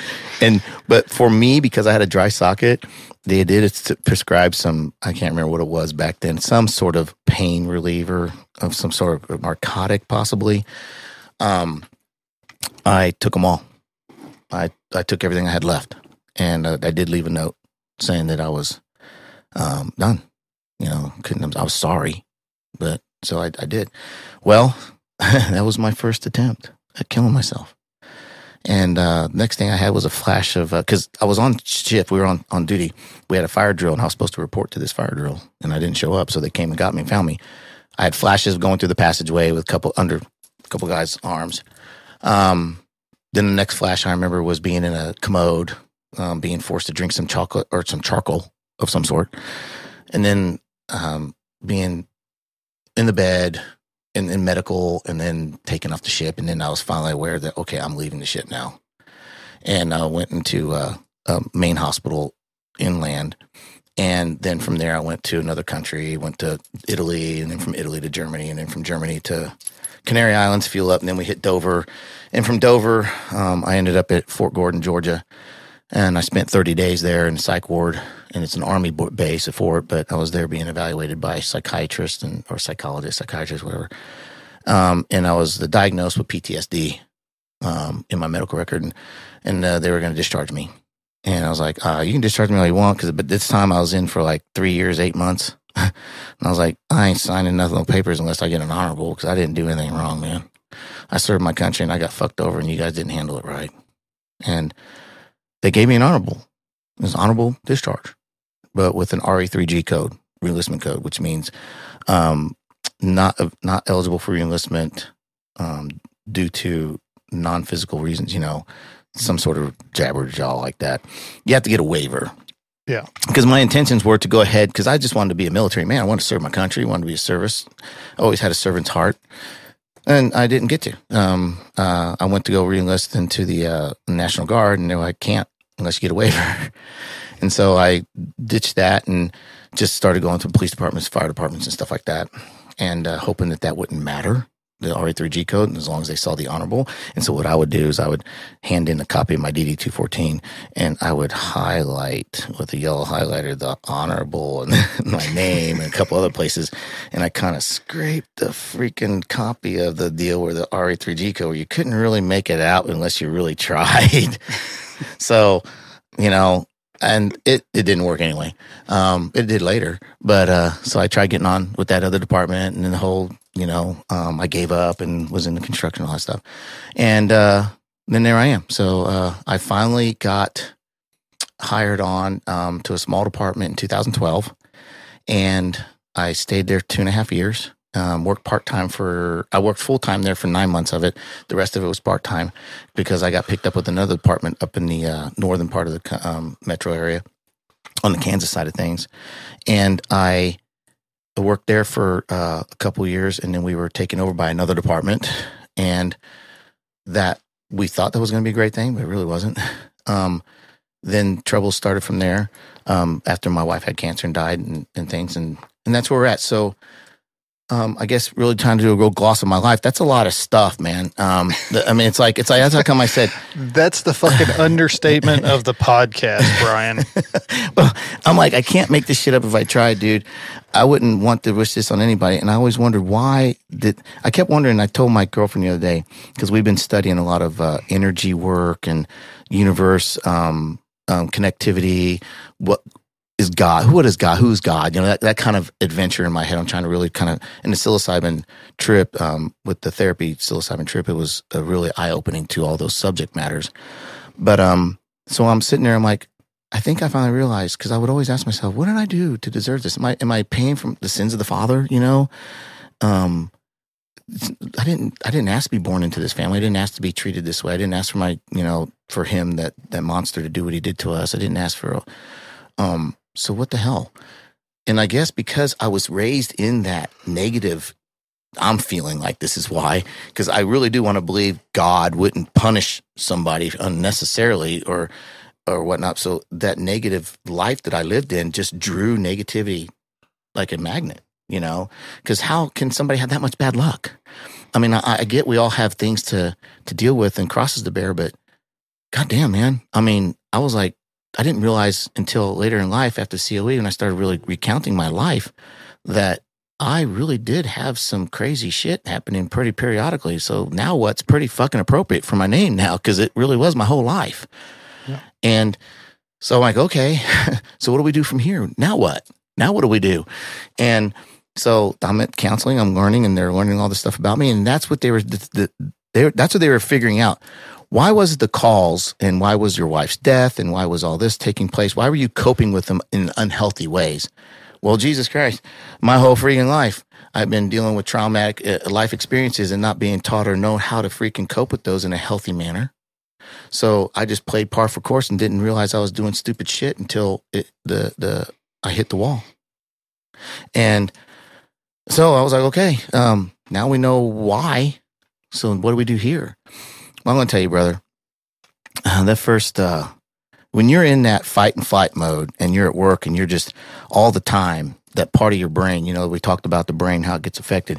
That frontal lobe, when I was at the first camp, I went to a Warriors Ascent camp, okay, for 5 days. Fantastic. It's a fantastic, yes, a fantastic organization, fantastic week. That was given to me, or that was told for me to go through that whole ordeal of the peer support. Mm-hmm. And, you know, and this was about 2 months after Nikki died in August, and I was at that.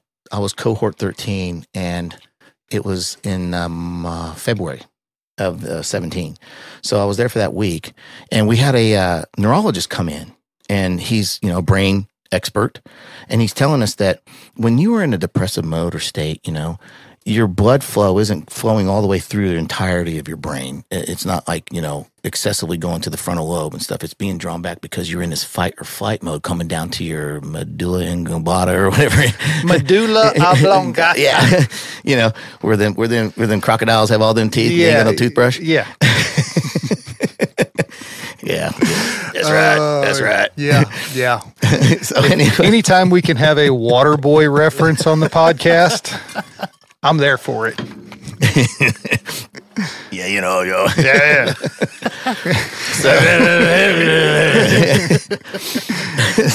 That's awesome, dude. Laughter is so good for healing, man. So anyway, there we are. You know, where was I at? Warriors Ascent. Yeah, Warriors Ascent. Alligators with no teeth. That's right. So this neurologist is telling us about that, and he goes, what happens is when you're in a depressive mode or state, and here I am depressed over the death of my wife, and then you can't learn something new. You can retain what you already know, but you're not going to be able to maintain and retain new information until you're able to breathe, meditate, let the what he would call cellular brain damage can be healed by more blood flow, by more relaxation, by more releasing of stress, and getting out of that fight or flight mode and just being overall calm, so that your brain can affect and work. And you do that enough, you'll regain the ability to maintain information. Well, this was important for me at this time, because when I was all done with that week of learning how to eat great and deal with pressure and stuff, a wonderful program. I was back, and I was the the department I worked for were like, okay, you need to be a driver. Okay. It's one of the only departments that makes everyone be a driver no matter what. And if you don't, you're going to lose your job. I'm like, okay, thanks guys. Appreciate that. So you need to test on your streets and stuff. So I was testing and I was like memorizing these words and stuff. And man, I could test on things before and do kick ass, but I wasn't maintaining the information, you know, and until I really afterwards, I started doing the yoga and the meditation, and then boom, I was able to remember.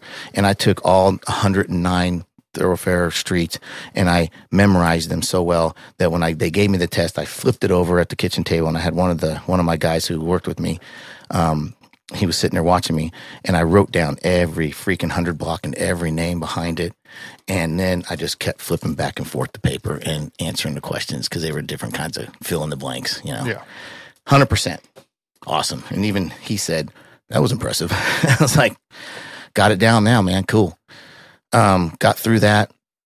Then they were like, okay. I was having some difficulties remembering a few things on pump operations and stuff, and went to the class. Did great in the first time in the class. It had been because of my wife's conditions and stuff, and she was worsening. My captain, in his wisdom at the time, was like, we're going to hold off on letting you drive. So another year went by, and then another year went by, and then she dies. And then they're like, well, now you need to get your stuff, so we're going to put you back in the class. No excuse. Yeah. Your wife's now dead. You have to drive. Yeah. God. Well, I mean, you've had a free ride for 3 fucking years, Brian. right. So that's kind of true. That's true. But with that being said, I'm going to say this. Because people who are going to see this or hear this, the guys I worked with, superb, supported me, brotherhood. They were there, man. They were there. Administration wise, when it gets up to the white shirts that aren't in the ditches with us, a little different attitude. And this is why I think this happened, because I was outed by my pissed off affair. And it was put on a website for everybody to see. And I had several brothers, hey, man, this is on this website. And it's like a website that's like not for celebrities, but that's kind of like putting dirt on people, you know. And anybody can post something on there and just get away with it, you know, and just make shit up. I can post something about you and just you'd have to go fight this guy to get this stuff off your website. You mean Wikipedia? Yeah, right, like that, exactly. But this one was being spread around, and it was, you know, such and such fireman Brian Minick cheating on dying wife, because they on the website they listed the county that I worked for, Of course. And so because of that, it's not too hard to figure out, because my name and then the county, I guess you can narrow it down to who I worked for. So I can imagine a couple of the people in the admin were like, ugh. Now here's the deal: being a swinger, or, you know, having slept with a prostitute, that's dirty. You know, you're a dirty motherfucker. I'm not the first person in the fire service to have an affair on his wife. Now, mind you, mine was sanctioned, and people can believe it or not, but the 2 oldest kids we had, we cleared that shit with them before it all happened. And the reason why I think my wife wanted to do that was make sure if things ever did come out, they knew the truth. Our lifestyle it fit for us. It worked for us. You can agree with it, you can disagree with it, I don't care.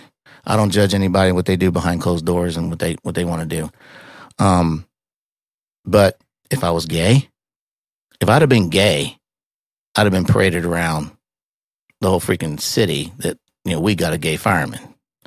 What I should have done back then, if I'd have been smart, and I could have started this whole freaking I'm identifying as, because if I would have identified as something or non-binary or whatever, now you're going to discriminate against me. Now I could really have you by the balls. But I didn't, because that's not me, and I owned my shit. And what does this have to affect? It didn't affect my work capabilities. I was doing a good job. My evals were all good. So the people I worked with, for the majority, there's always a handful of people who don't like you, but, you know, wherever you're at, but the majority of them did. So why are you targeting me for wanting to pressure me into more shit? But that's the admin side. The admin side's probably like, we got to get some shit on this guy. We need to get rid of him. Let's build up a dossier on him, or a profile on him, because we got to be careful how we fire him, because, you know, lawsuits are involved, which a lawsuit was involved. So here I am going through the testing, whatnot. and I passed everything. It was really crazy, brother, because the first PIP they put me on, man, they told me, look, we're going to put you on PIP. You're going to go train on the engines and stuff. And we had CAF system. You guys familiar with CAFs? Compressed air foam? Yeah, it's It It's was like, fun. oh, this is the new greatest thing. And then it was, oh, that's not so great. Yeah. Well, I could teach the damn class. I'd been through it so much and spent so many hours on it through my PIPs and everything. So anyways, I'm doing my PIP and I'm going out and doing training, man. We went out like 9 times just to take the truck out, running through scenarios. Well, every single time did I make a mistake here and there? Yeah. It's training. That's what this is for. Yeah, you're supposed to make mistakes in training. Yeah. And so there was a couple that were debatable because, for instance, on the CAF system, when you engage CAFs, it's engaging a gear, so you can't have the engine high idle. So when you engage it, then you idle up the motor, idle up the engine. It's all push button electronic, presets. So I disengaged calves because they were giving me a scenario of I got guys inside, they have calves that's going, they're spraying, and now I got to disengage and give water. Well, I just disengaged the calf system. I didn't idle down the freaking engine. Why would I idle down the pump when I got guys inside? So, and it's set it's a preset's 100 psi. So they're going to have 100 psi, on the end of their nozzle. They're going to handle just fine. I just disengage the foam in the air. Now I got to adjust because it will drop a little, but it's not going to go down to nothing. Then I can adjust up to 120 or whatever. I was not reprimanded, but one of the other firemen who was there, who I wasn't too fond of anyway, he said that he failed me on that. Mind you, this is training. This is not test. So 9 of them took place. I get down, I go to my 3-month test, and they told me if you pass the engine test, the pump operations test on your 3-month deal, you'll be done. We'll be good, and we'll just get on with life, man. Cool. So I go to my 3-month test. I got an engine set up. They want me to hook up the LDH. So I park the engine. I hook up the LDH. They pull a line. They pull inch and 3/4 line into the training center, and they pull off a mercury line too. So. And the whole thing is I hook up the LDH, get up to the engine, get it running, get the before the pump runs out, get the inch and 3/4 running good, and then they want me to get the deluge, the cannon to go, and then they want me to get the mercury going. And of course, you got to do that dance with the pump, and you got to adjust everything, and it's all possible. Well, okay, I get over there, I'm doing it, and my captain comes over and he says, "Hey, because we have a auto key, the electronic keystone, which I hate because they fuck up." Yeah. Well, I hit the button. It's not fucking going and opening the keystone for this. And my tank water's leaving me, and my captain standing by me. Remember, I want you to get that deck gun. I know. I walk around and I grab the speed key, manually open up that sumbitch. Boom, it kicks it down. We're good to go. Then I do everything else I need to do. And then my captain stood there and said, "Good job. I didn't know you could do that." He'd only pumped one fire, I found out, in his career before he became a captain and didn't have to, or a lieutenant, I think, when he finally became a lieutenant, and it wasn't really on the pump anymore. So I'm like, cool, man, thanks. And the battalion chief I had there who'd put me on this PI, he didn't put me on it. I know the admin did, but he was in charge of putting me on. Yeah. Who had told me that at 3 months if I passed my test, it'd be great. Everybody involved, everybody was rooting for me. And I felt like, oh, God, thank God, man. I got this monkey off my back. I can get on with my career. Awesome. So I passed. And not only did I pass, but I passed with handling an actual failure from the pump itself that couldn't be predicted. So if that happened on a real scene, I just proved I can do it, and my captain's words were, "I didn't know you could do that." And that's awesome. So cool. So we go there and I'm elated, man. I'm elated. I think that's probably one of the happiest moments right there at that moment I'd had since way before my dealing with what was going on with my wife.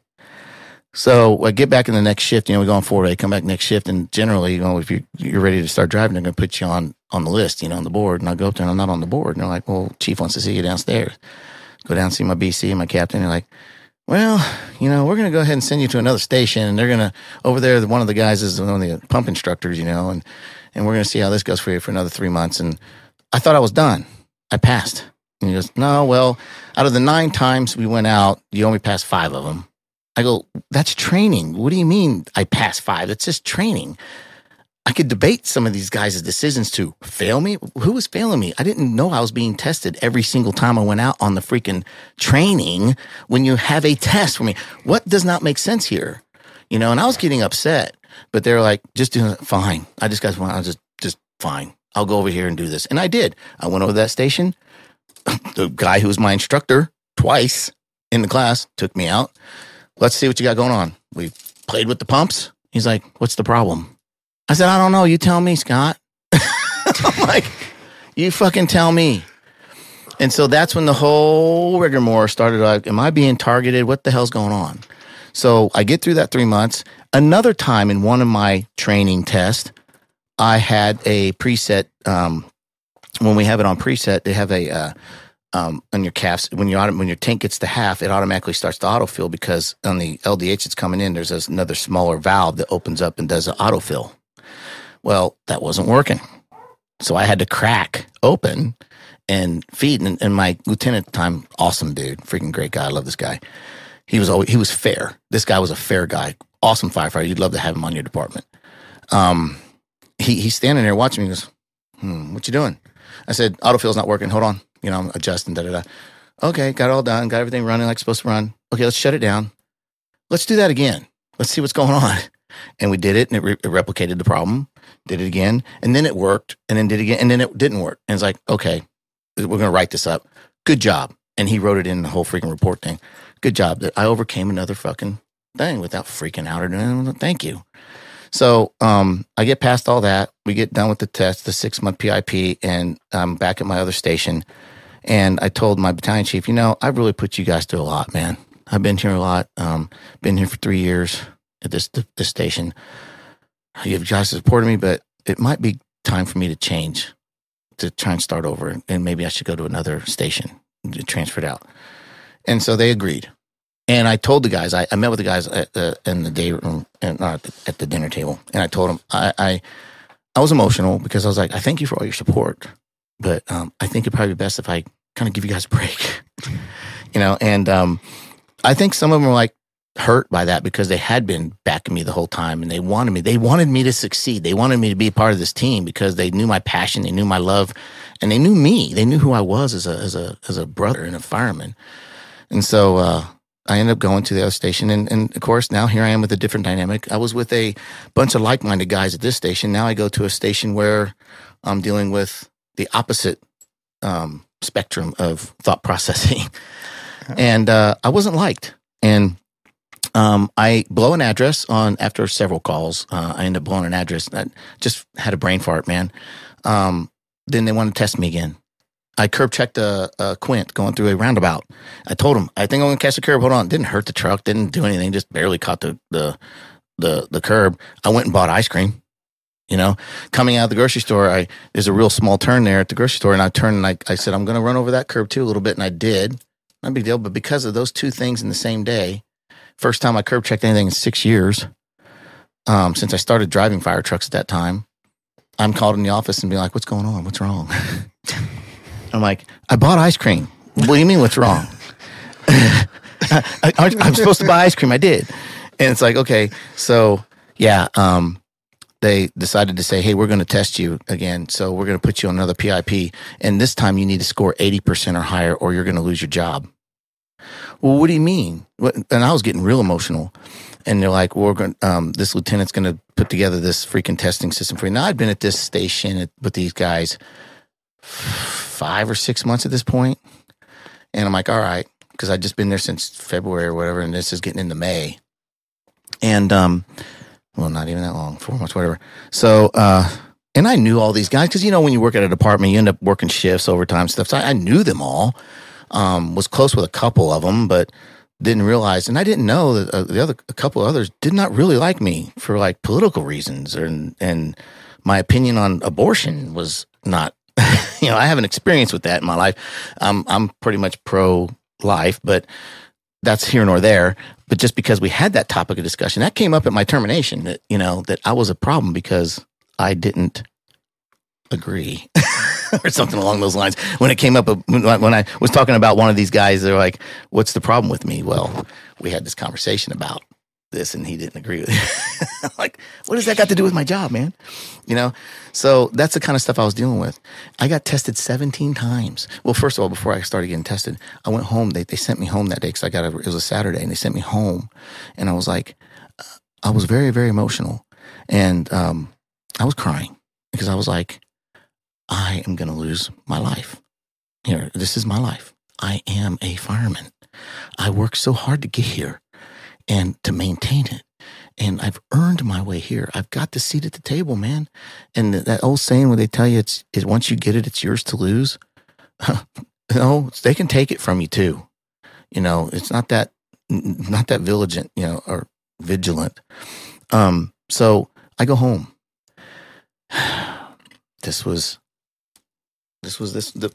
on my wrist. For people who can't see, I have my Mila beads that I learned from Warriors Ascent with the beads, prayer beads, meditation beads. I affixed on them jewelry, little like trinkets, and I have my 45 hollow point. I have a cross. I have a 9mm. It was a hollow point. Hollow point fell off, and I got a what's that called? The continue sign. The semicolon. The semicolon for continuing. A lot of people get that tattooed who have attempted suicide because it means to continue on instead of ending the story, right? Right. So here I am, back home, and it's Saturday, and my mom's still at work, and it's just me and her living in the house, and I'm sitting there going, I'm done.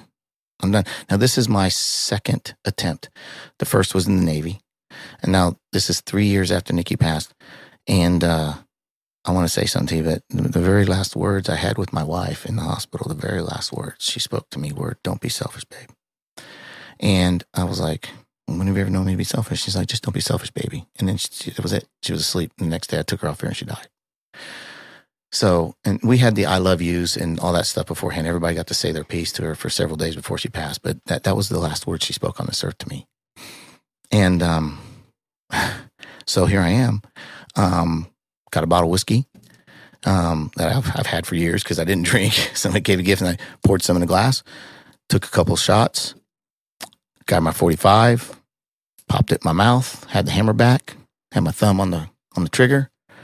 Just 3 pounds of pressure, brother. It's over, you know, and I don't know. I remember you telling your story. Gunmetal has a taste when it's in your mouth, and I'll never forget that. But as I'm sitting there ready to pull that trigger, I have a vision, a flashback of 10 years prior, me walking upstairs. We used to watch this morning radio, morning routine, you know, morning news. And one of our local weathermen here, he had committed suicide. And everybody knew him and loved him, you know. And my wife's standing in front of the TV, and I walk in, and she's got a tear running down her face. I said, "What's wrong?" She goes, "So-and-so just killed himself." What a selfish thing to do.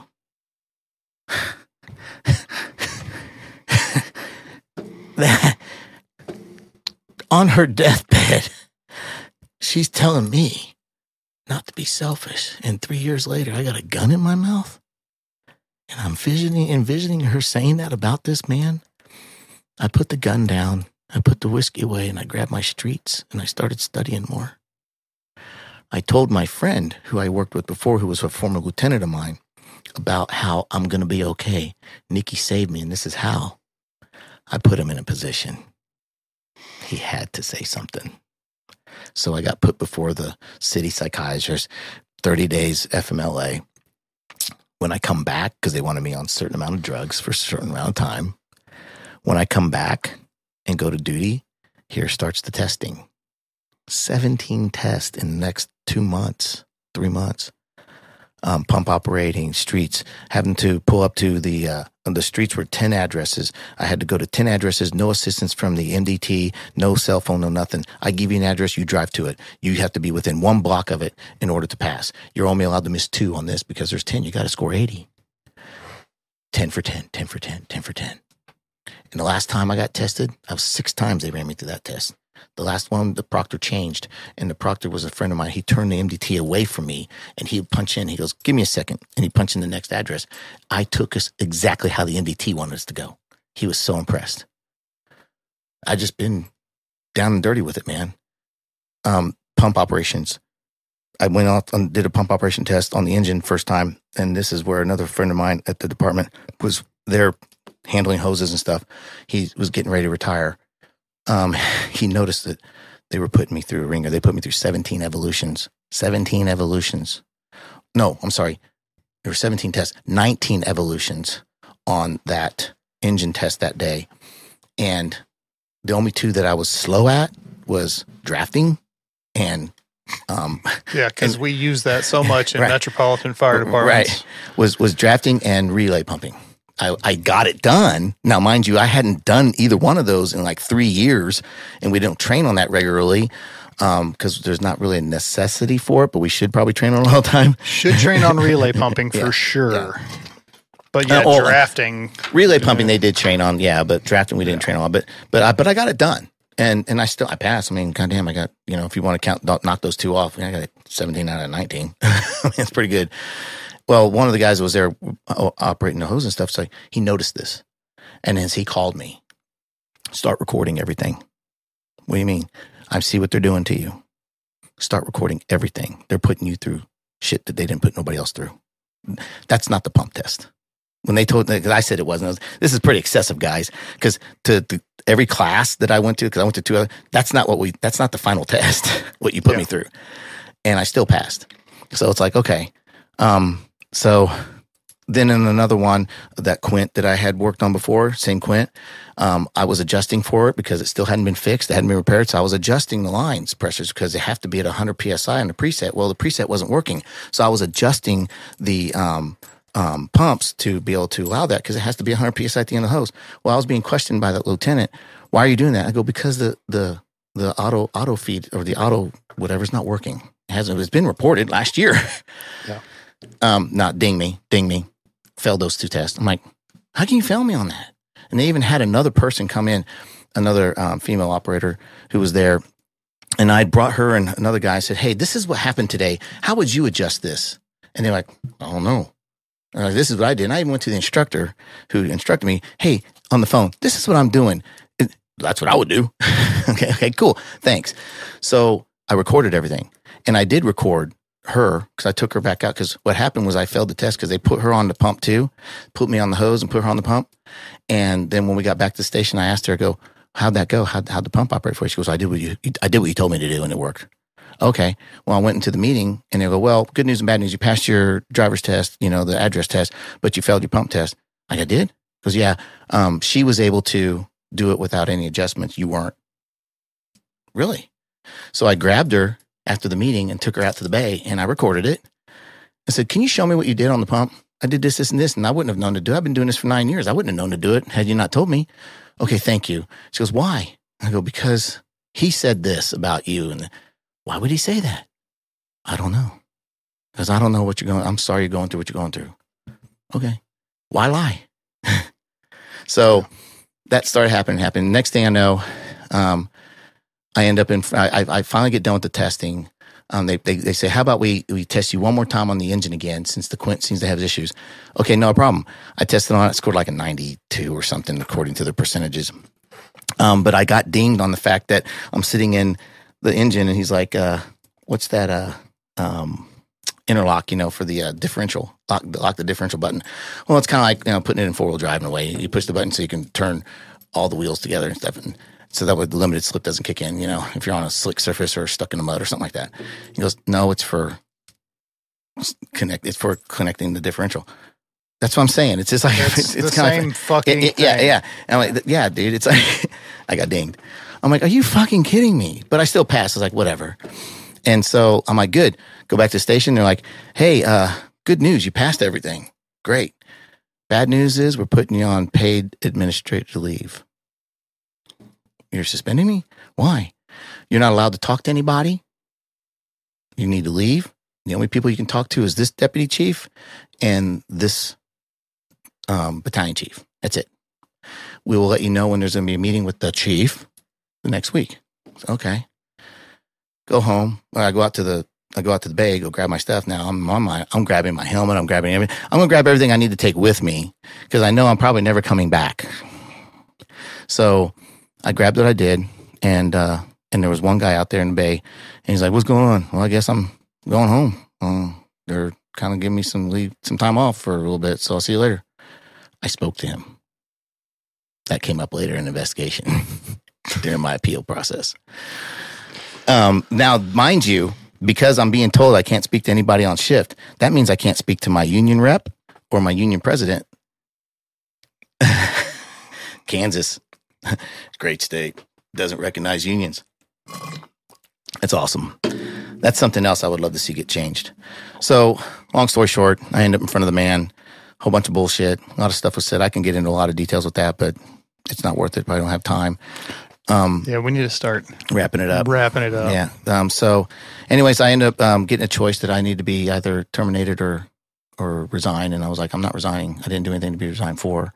So I got terminated, ended up putting in a lawsuit, and lawsuit got settled 4 years later. I can't talk about it, about what was settled for or what was not. I don't mention names of anybody because I'm not allowed to talk about it. But I can say this. I still lost. I did not gain anything. The only thing I was able to do was show that I wasn't going to go down without a fight. Yeah. And that's it. Bottom line, through everything that I've been through, the COE saved my life. It helped me realize and look in the mirror and see what I was doing wrong. I was being selfish there too. I wasn't putting my kids first. I wasn't putting anybody else first. I was putting my own emotions first, and how I subdued those emotions was through sex and womanizing. And I dated several women. I did for them good things. I tried to treat them well. They weren't my wife. I compared them to that was wrong. I used them for what I could use them for, as they did me too, because I was dealing with other codependents, and we each had our parts to play in this. But I reached out for amends. I realized I was wrong, and I didn't like who I was. So that was the hardest part, looking in the mirror going, man, this is not you. This is not who you are to the core. You're better than this. So I had to forgive myself, and then I had to ask for forgiveness. Not everybody forgives me, and that's okay. I can't force anybody to forgive me. No. But I could try to ask for it, and that's all I could do. And since then, brother, I have been in counseling, dealing with counseling. I've learned everything from the cognitive behavioral therapy processes we learned, the radical acceptance we learned, the techniques to stop, the breathe, process and proceed, and those things, observe and all that stuff. It's truly helped me. I put them into effect to continue to help me. I ended up retiring. I was able to qualify for retirement through complex PTSD. And so I get 50% of my retirement, which wasn't much because I wasn't even vested yet. Because on that side of the state line, it's 15 years to get vested, which I think needs to be changed, because in this industry, we can't do more than 5 years, man. You need to be vested after 5 years, because chances are you might not be able to do 10 or 15 or 20 because of the way the job is. At least then, if you'll have vested, you'll have something when you're 65 to pull from and then continue to do another career. But that way, that time's not wasted, Yeah. But so that's where I'm at. I'd like to try and get things rolling there. I appreciate everything. If I could tell anybody, I was at my rock bottom. I was going to end my life, and thank God I didn't. I've survived all my worst days. I believe everything happened for a reason. The synchronicity of it all, even with my friend's death. In his death, he saved mine life, because I didn't want to do to my family what happened with his.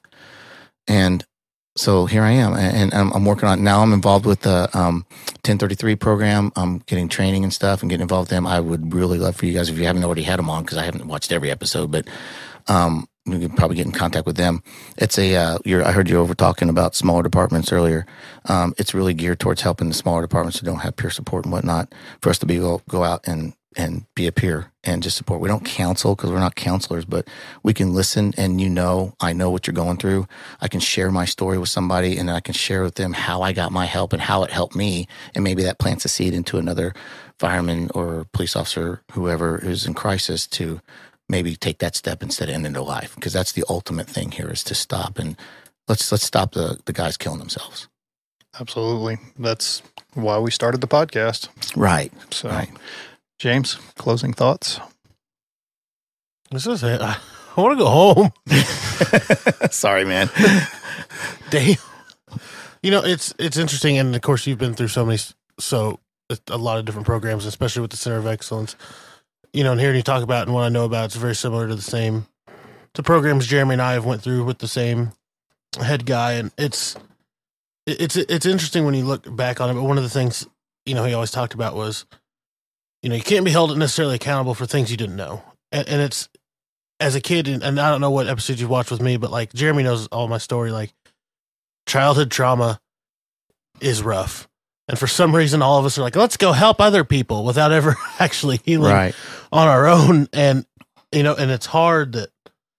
To go into these careers without a solid base, and then we just compound and compound and compound, and we at some point we wonder. Somebody says, "What's wrong with you?" Well, do you got 3.5 hours to sit down and at least let me give you the damn cliff notes, right? Before we ever even get into it, and it's right, and it's so hard. But I love, and I hope other people just, even if they're a little bit empowered, just to know that there are, like, no matter how shitty this journey gets, there is another side to it. Absolutely.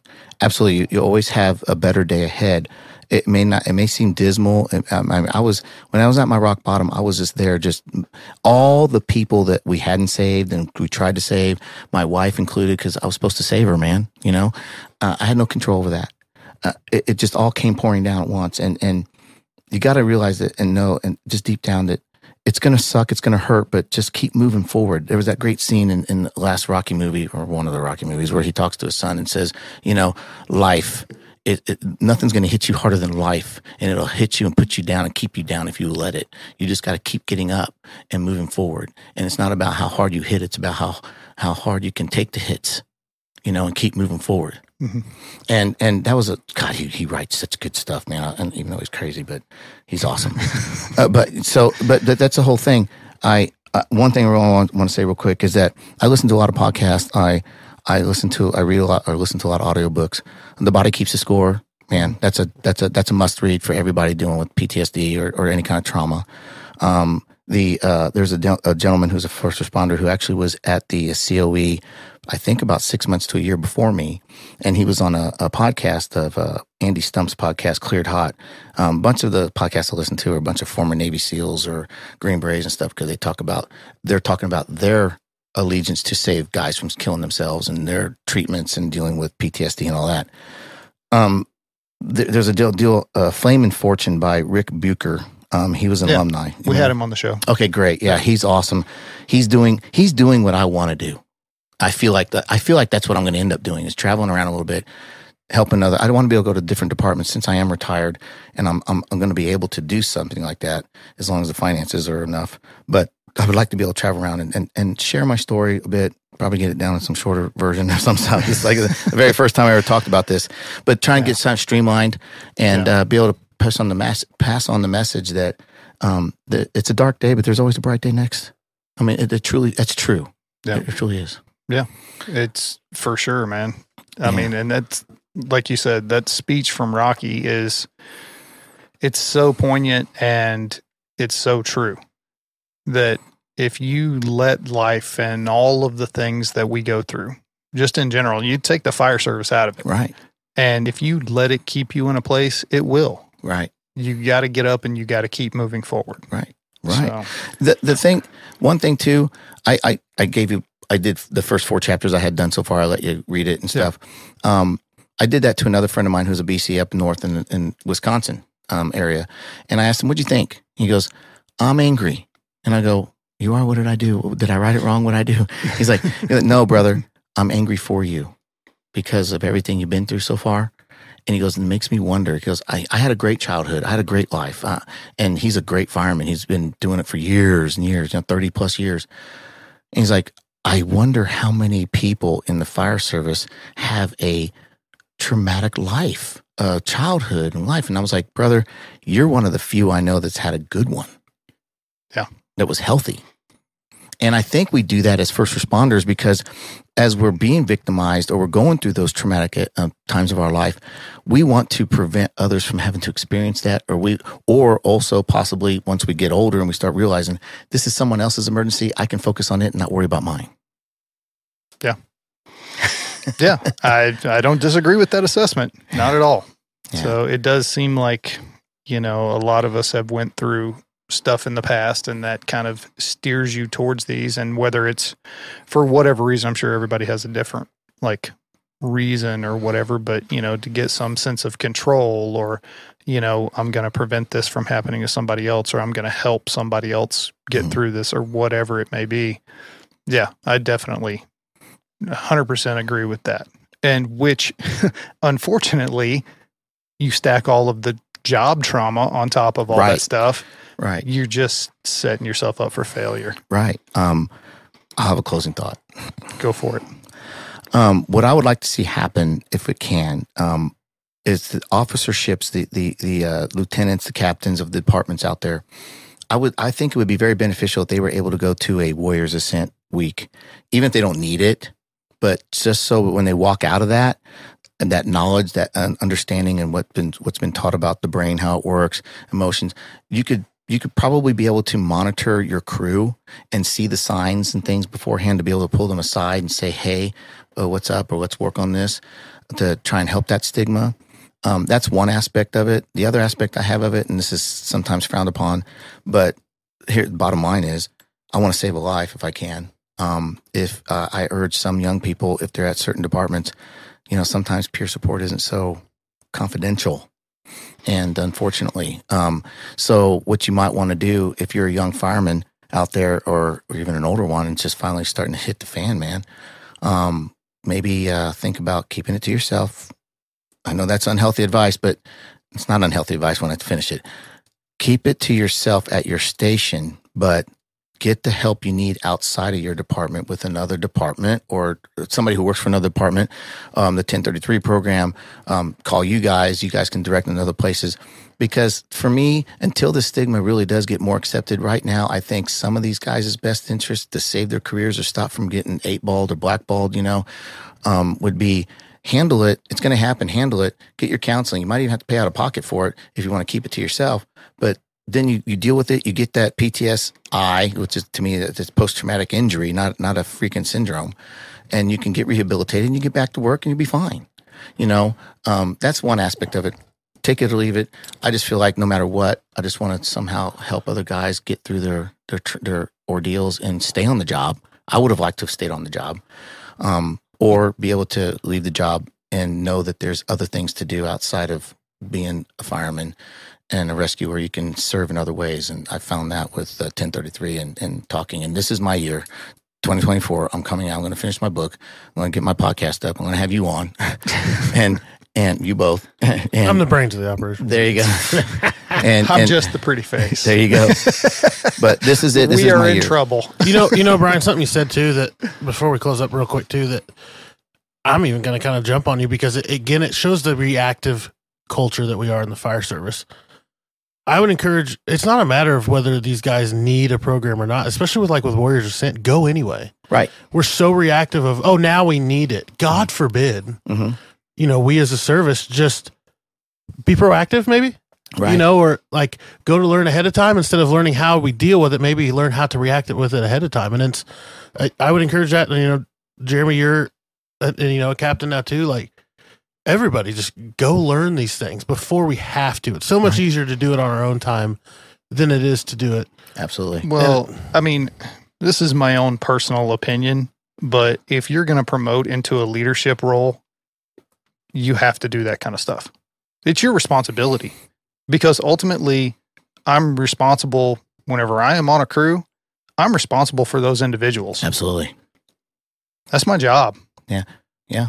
So we're not in the Boy Scouts here, man. We're not earning merit badges. This job is life and death. And guess what? Fire at your district is just as dangerous as fire in New York City. Mm-hmm. Yeah. So I don't know. There's a lot that I would like to see in the fire service about leadership, and that is one of the things that I think needs to be addressed.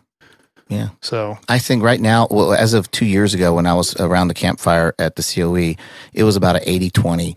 80% of them were departments did not support this kind of thing, and most likely those guys were going to lose their job when they got home. And the 20% were they were sent by their department, and they were waiting for them to get home so they could send the next guy. Yeah. So, yeah. Yeah. And I think it's probably a little bit better split now, but it's still not where it needs to be. Absolutely. All right, man. Thank you. Thanks for coming. I appreciate it. Yes. Look forward to having you on again, and look forward to whenever you get your podcast going, we'll come and hang out. When I finish the book, I'll definitely have to have me on. Oh, absolutely, man. Yeah. We can record it here, like do the audio. Do the audio book? There you go. I seriously want to do the audio book with my own voice, but I kind of wondered how it would go because I get emotional. Hey, that's it lends gravitas to it. That's true. So. That's true. We'll see how it goes. Thank you so much, guys. Thank you so much. This is my first time, and I was nervous as hell, but you guys made me feel comfortable, and thank you so much for this opportunity and kicking my ass in the gear. Well, hey, love having you here, man. Thank you. Appreciate it. Thank you. So, all right, everybody. Thanks, Brian, for coming on the show. Thanks, James. He was actually early today for those of you keeping score by 1 minute, but still, that's early. So, yeah, look, if you're struggling, reach out. There are resources out there. If you know somebody that's struggling, reach out to them. Let them know that you care. Let them know what the resources are in your area. Right. If you don't know what the resources are, we got to email us. If we don't know, we'll find out. So, so thanks for stopping by, and we'll see you next time.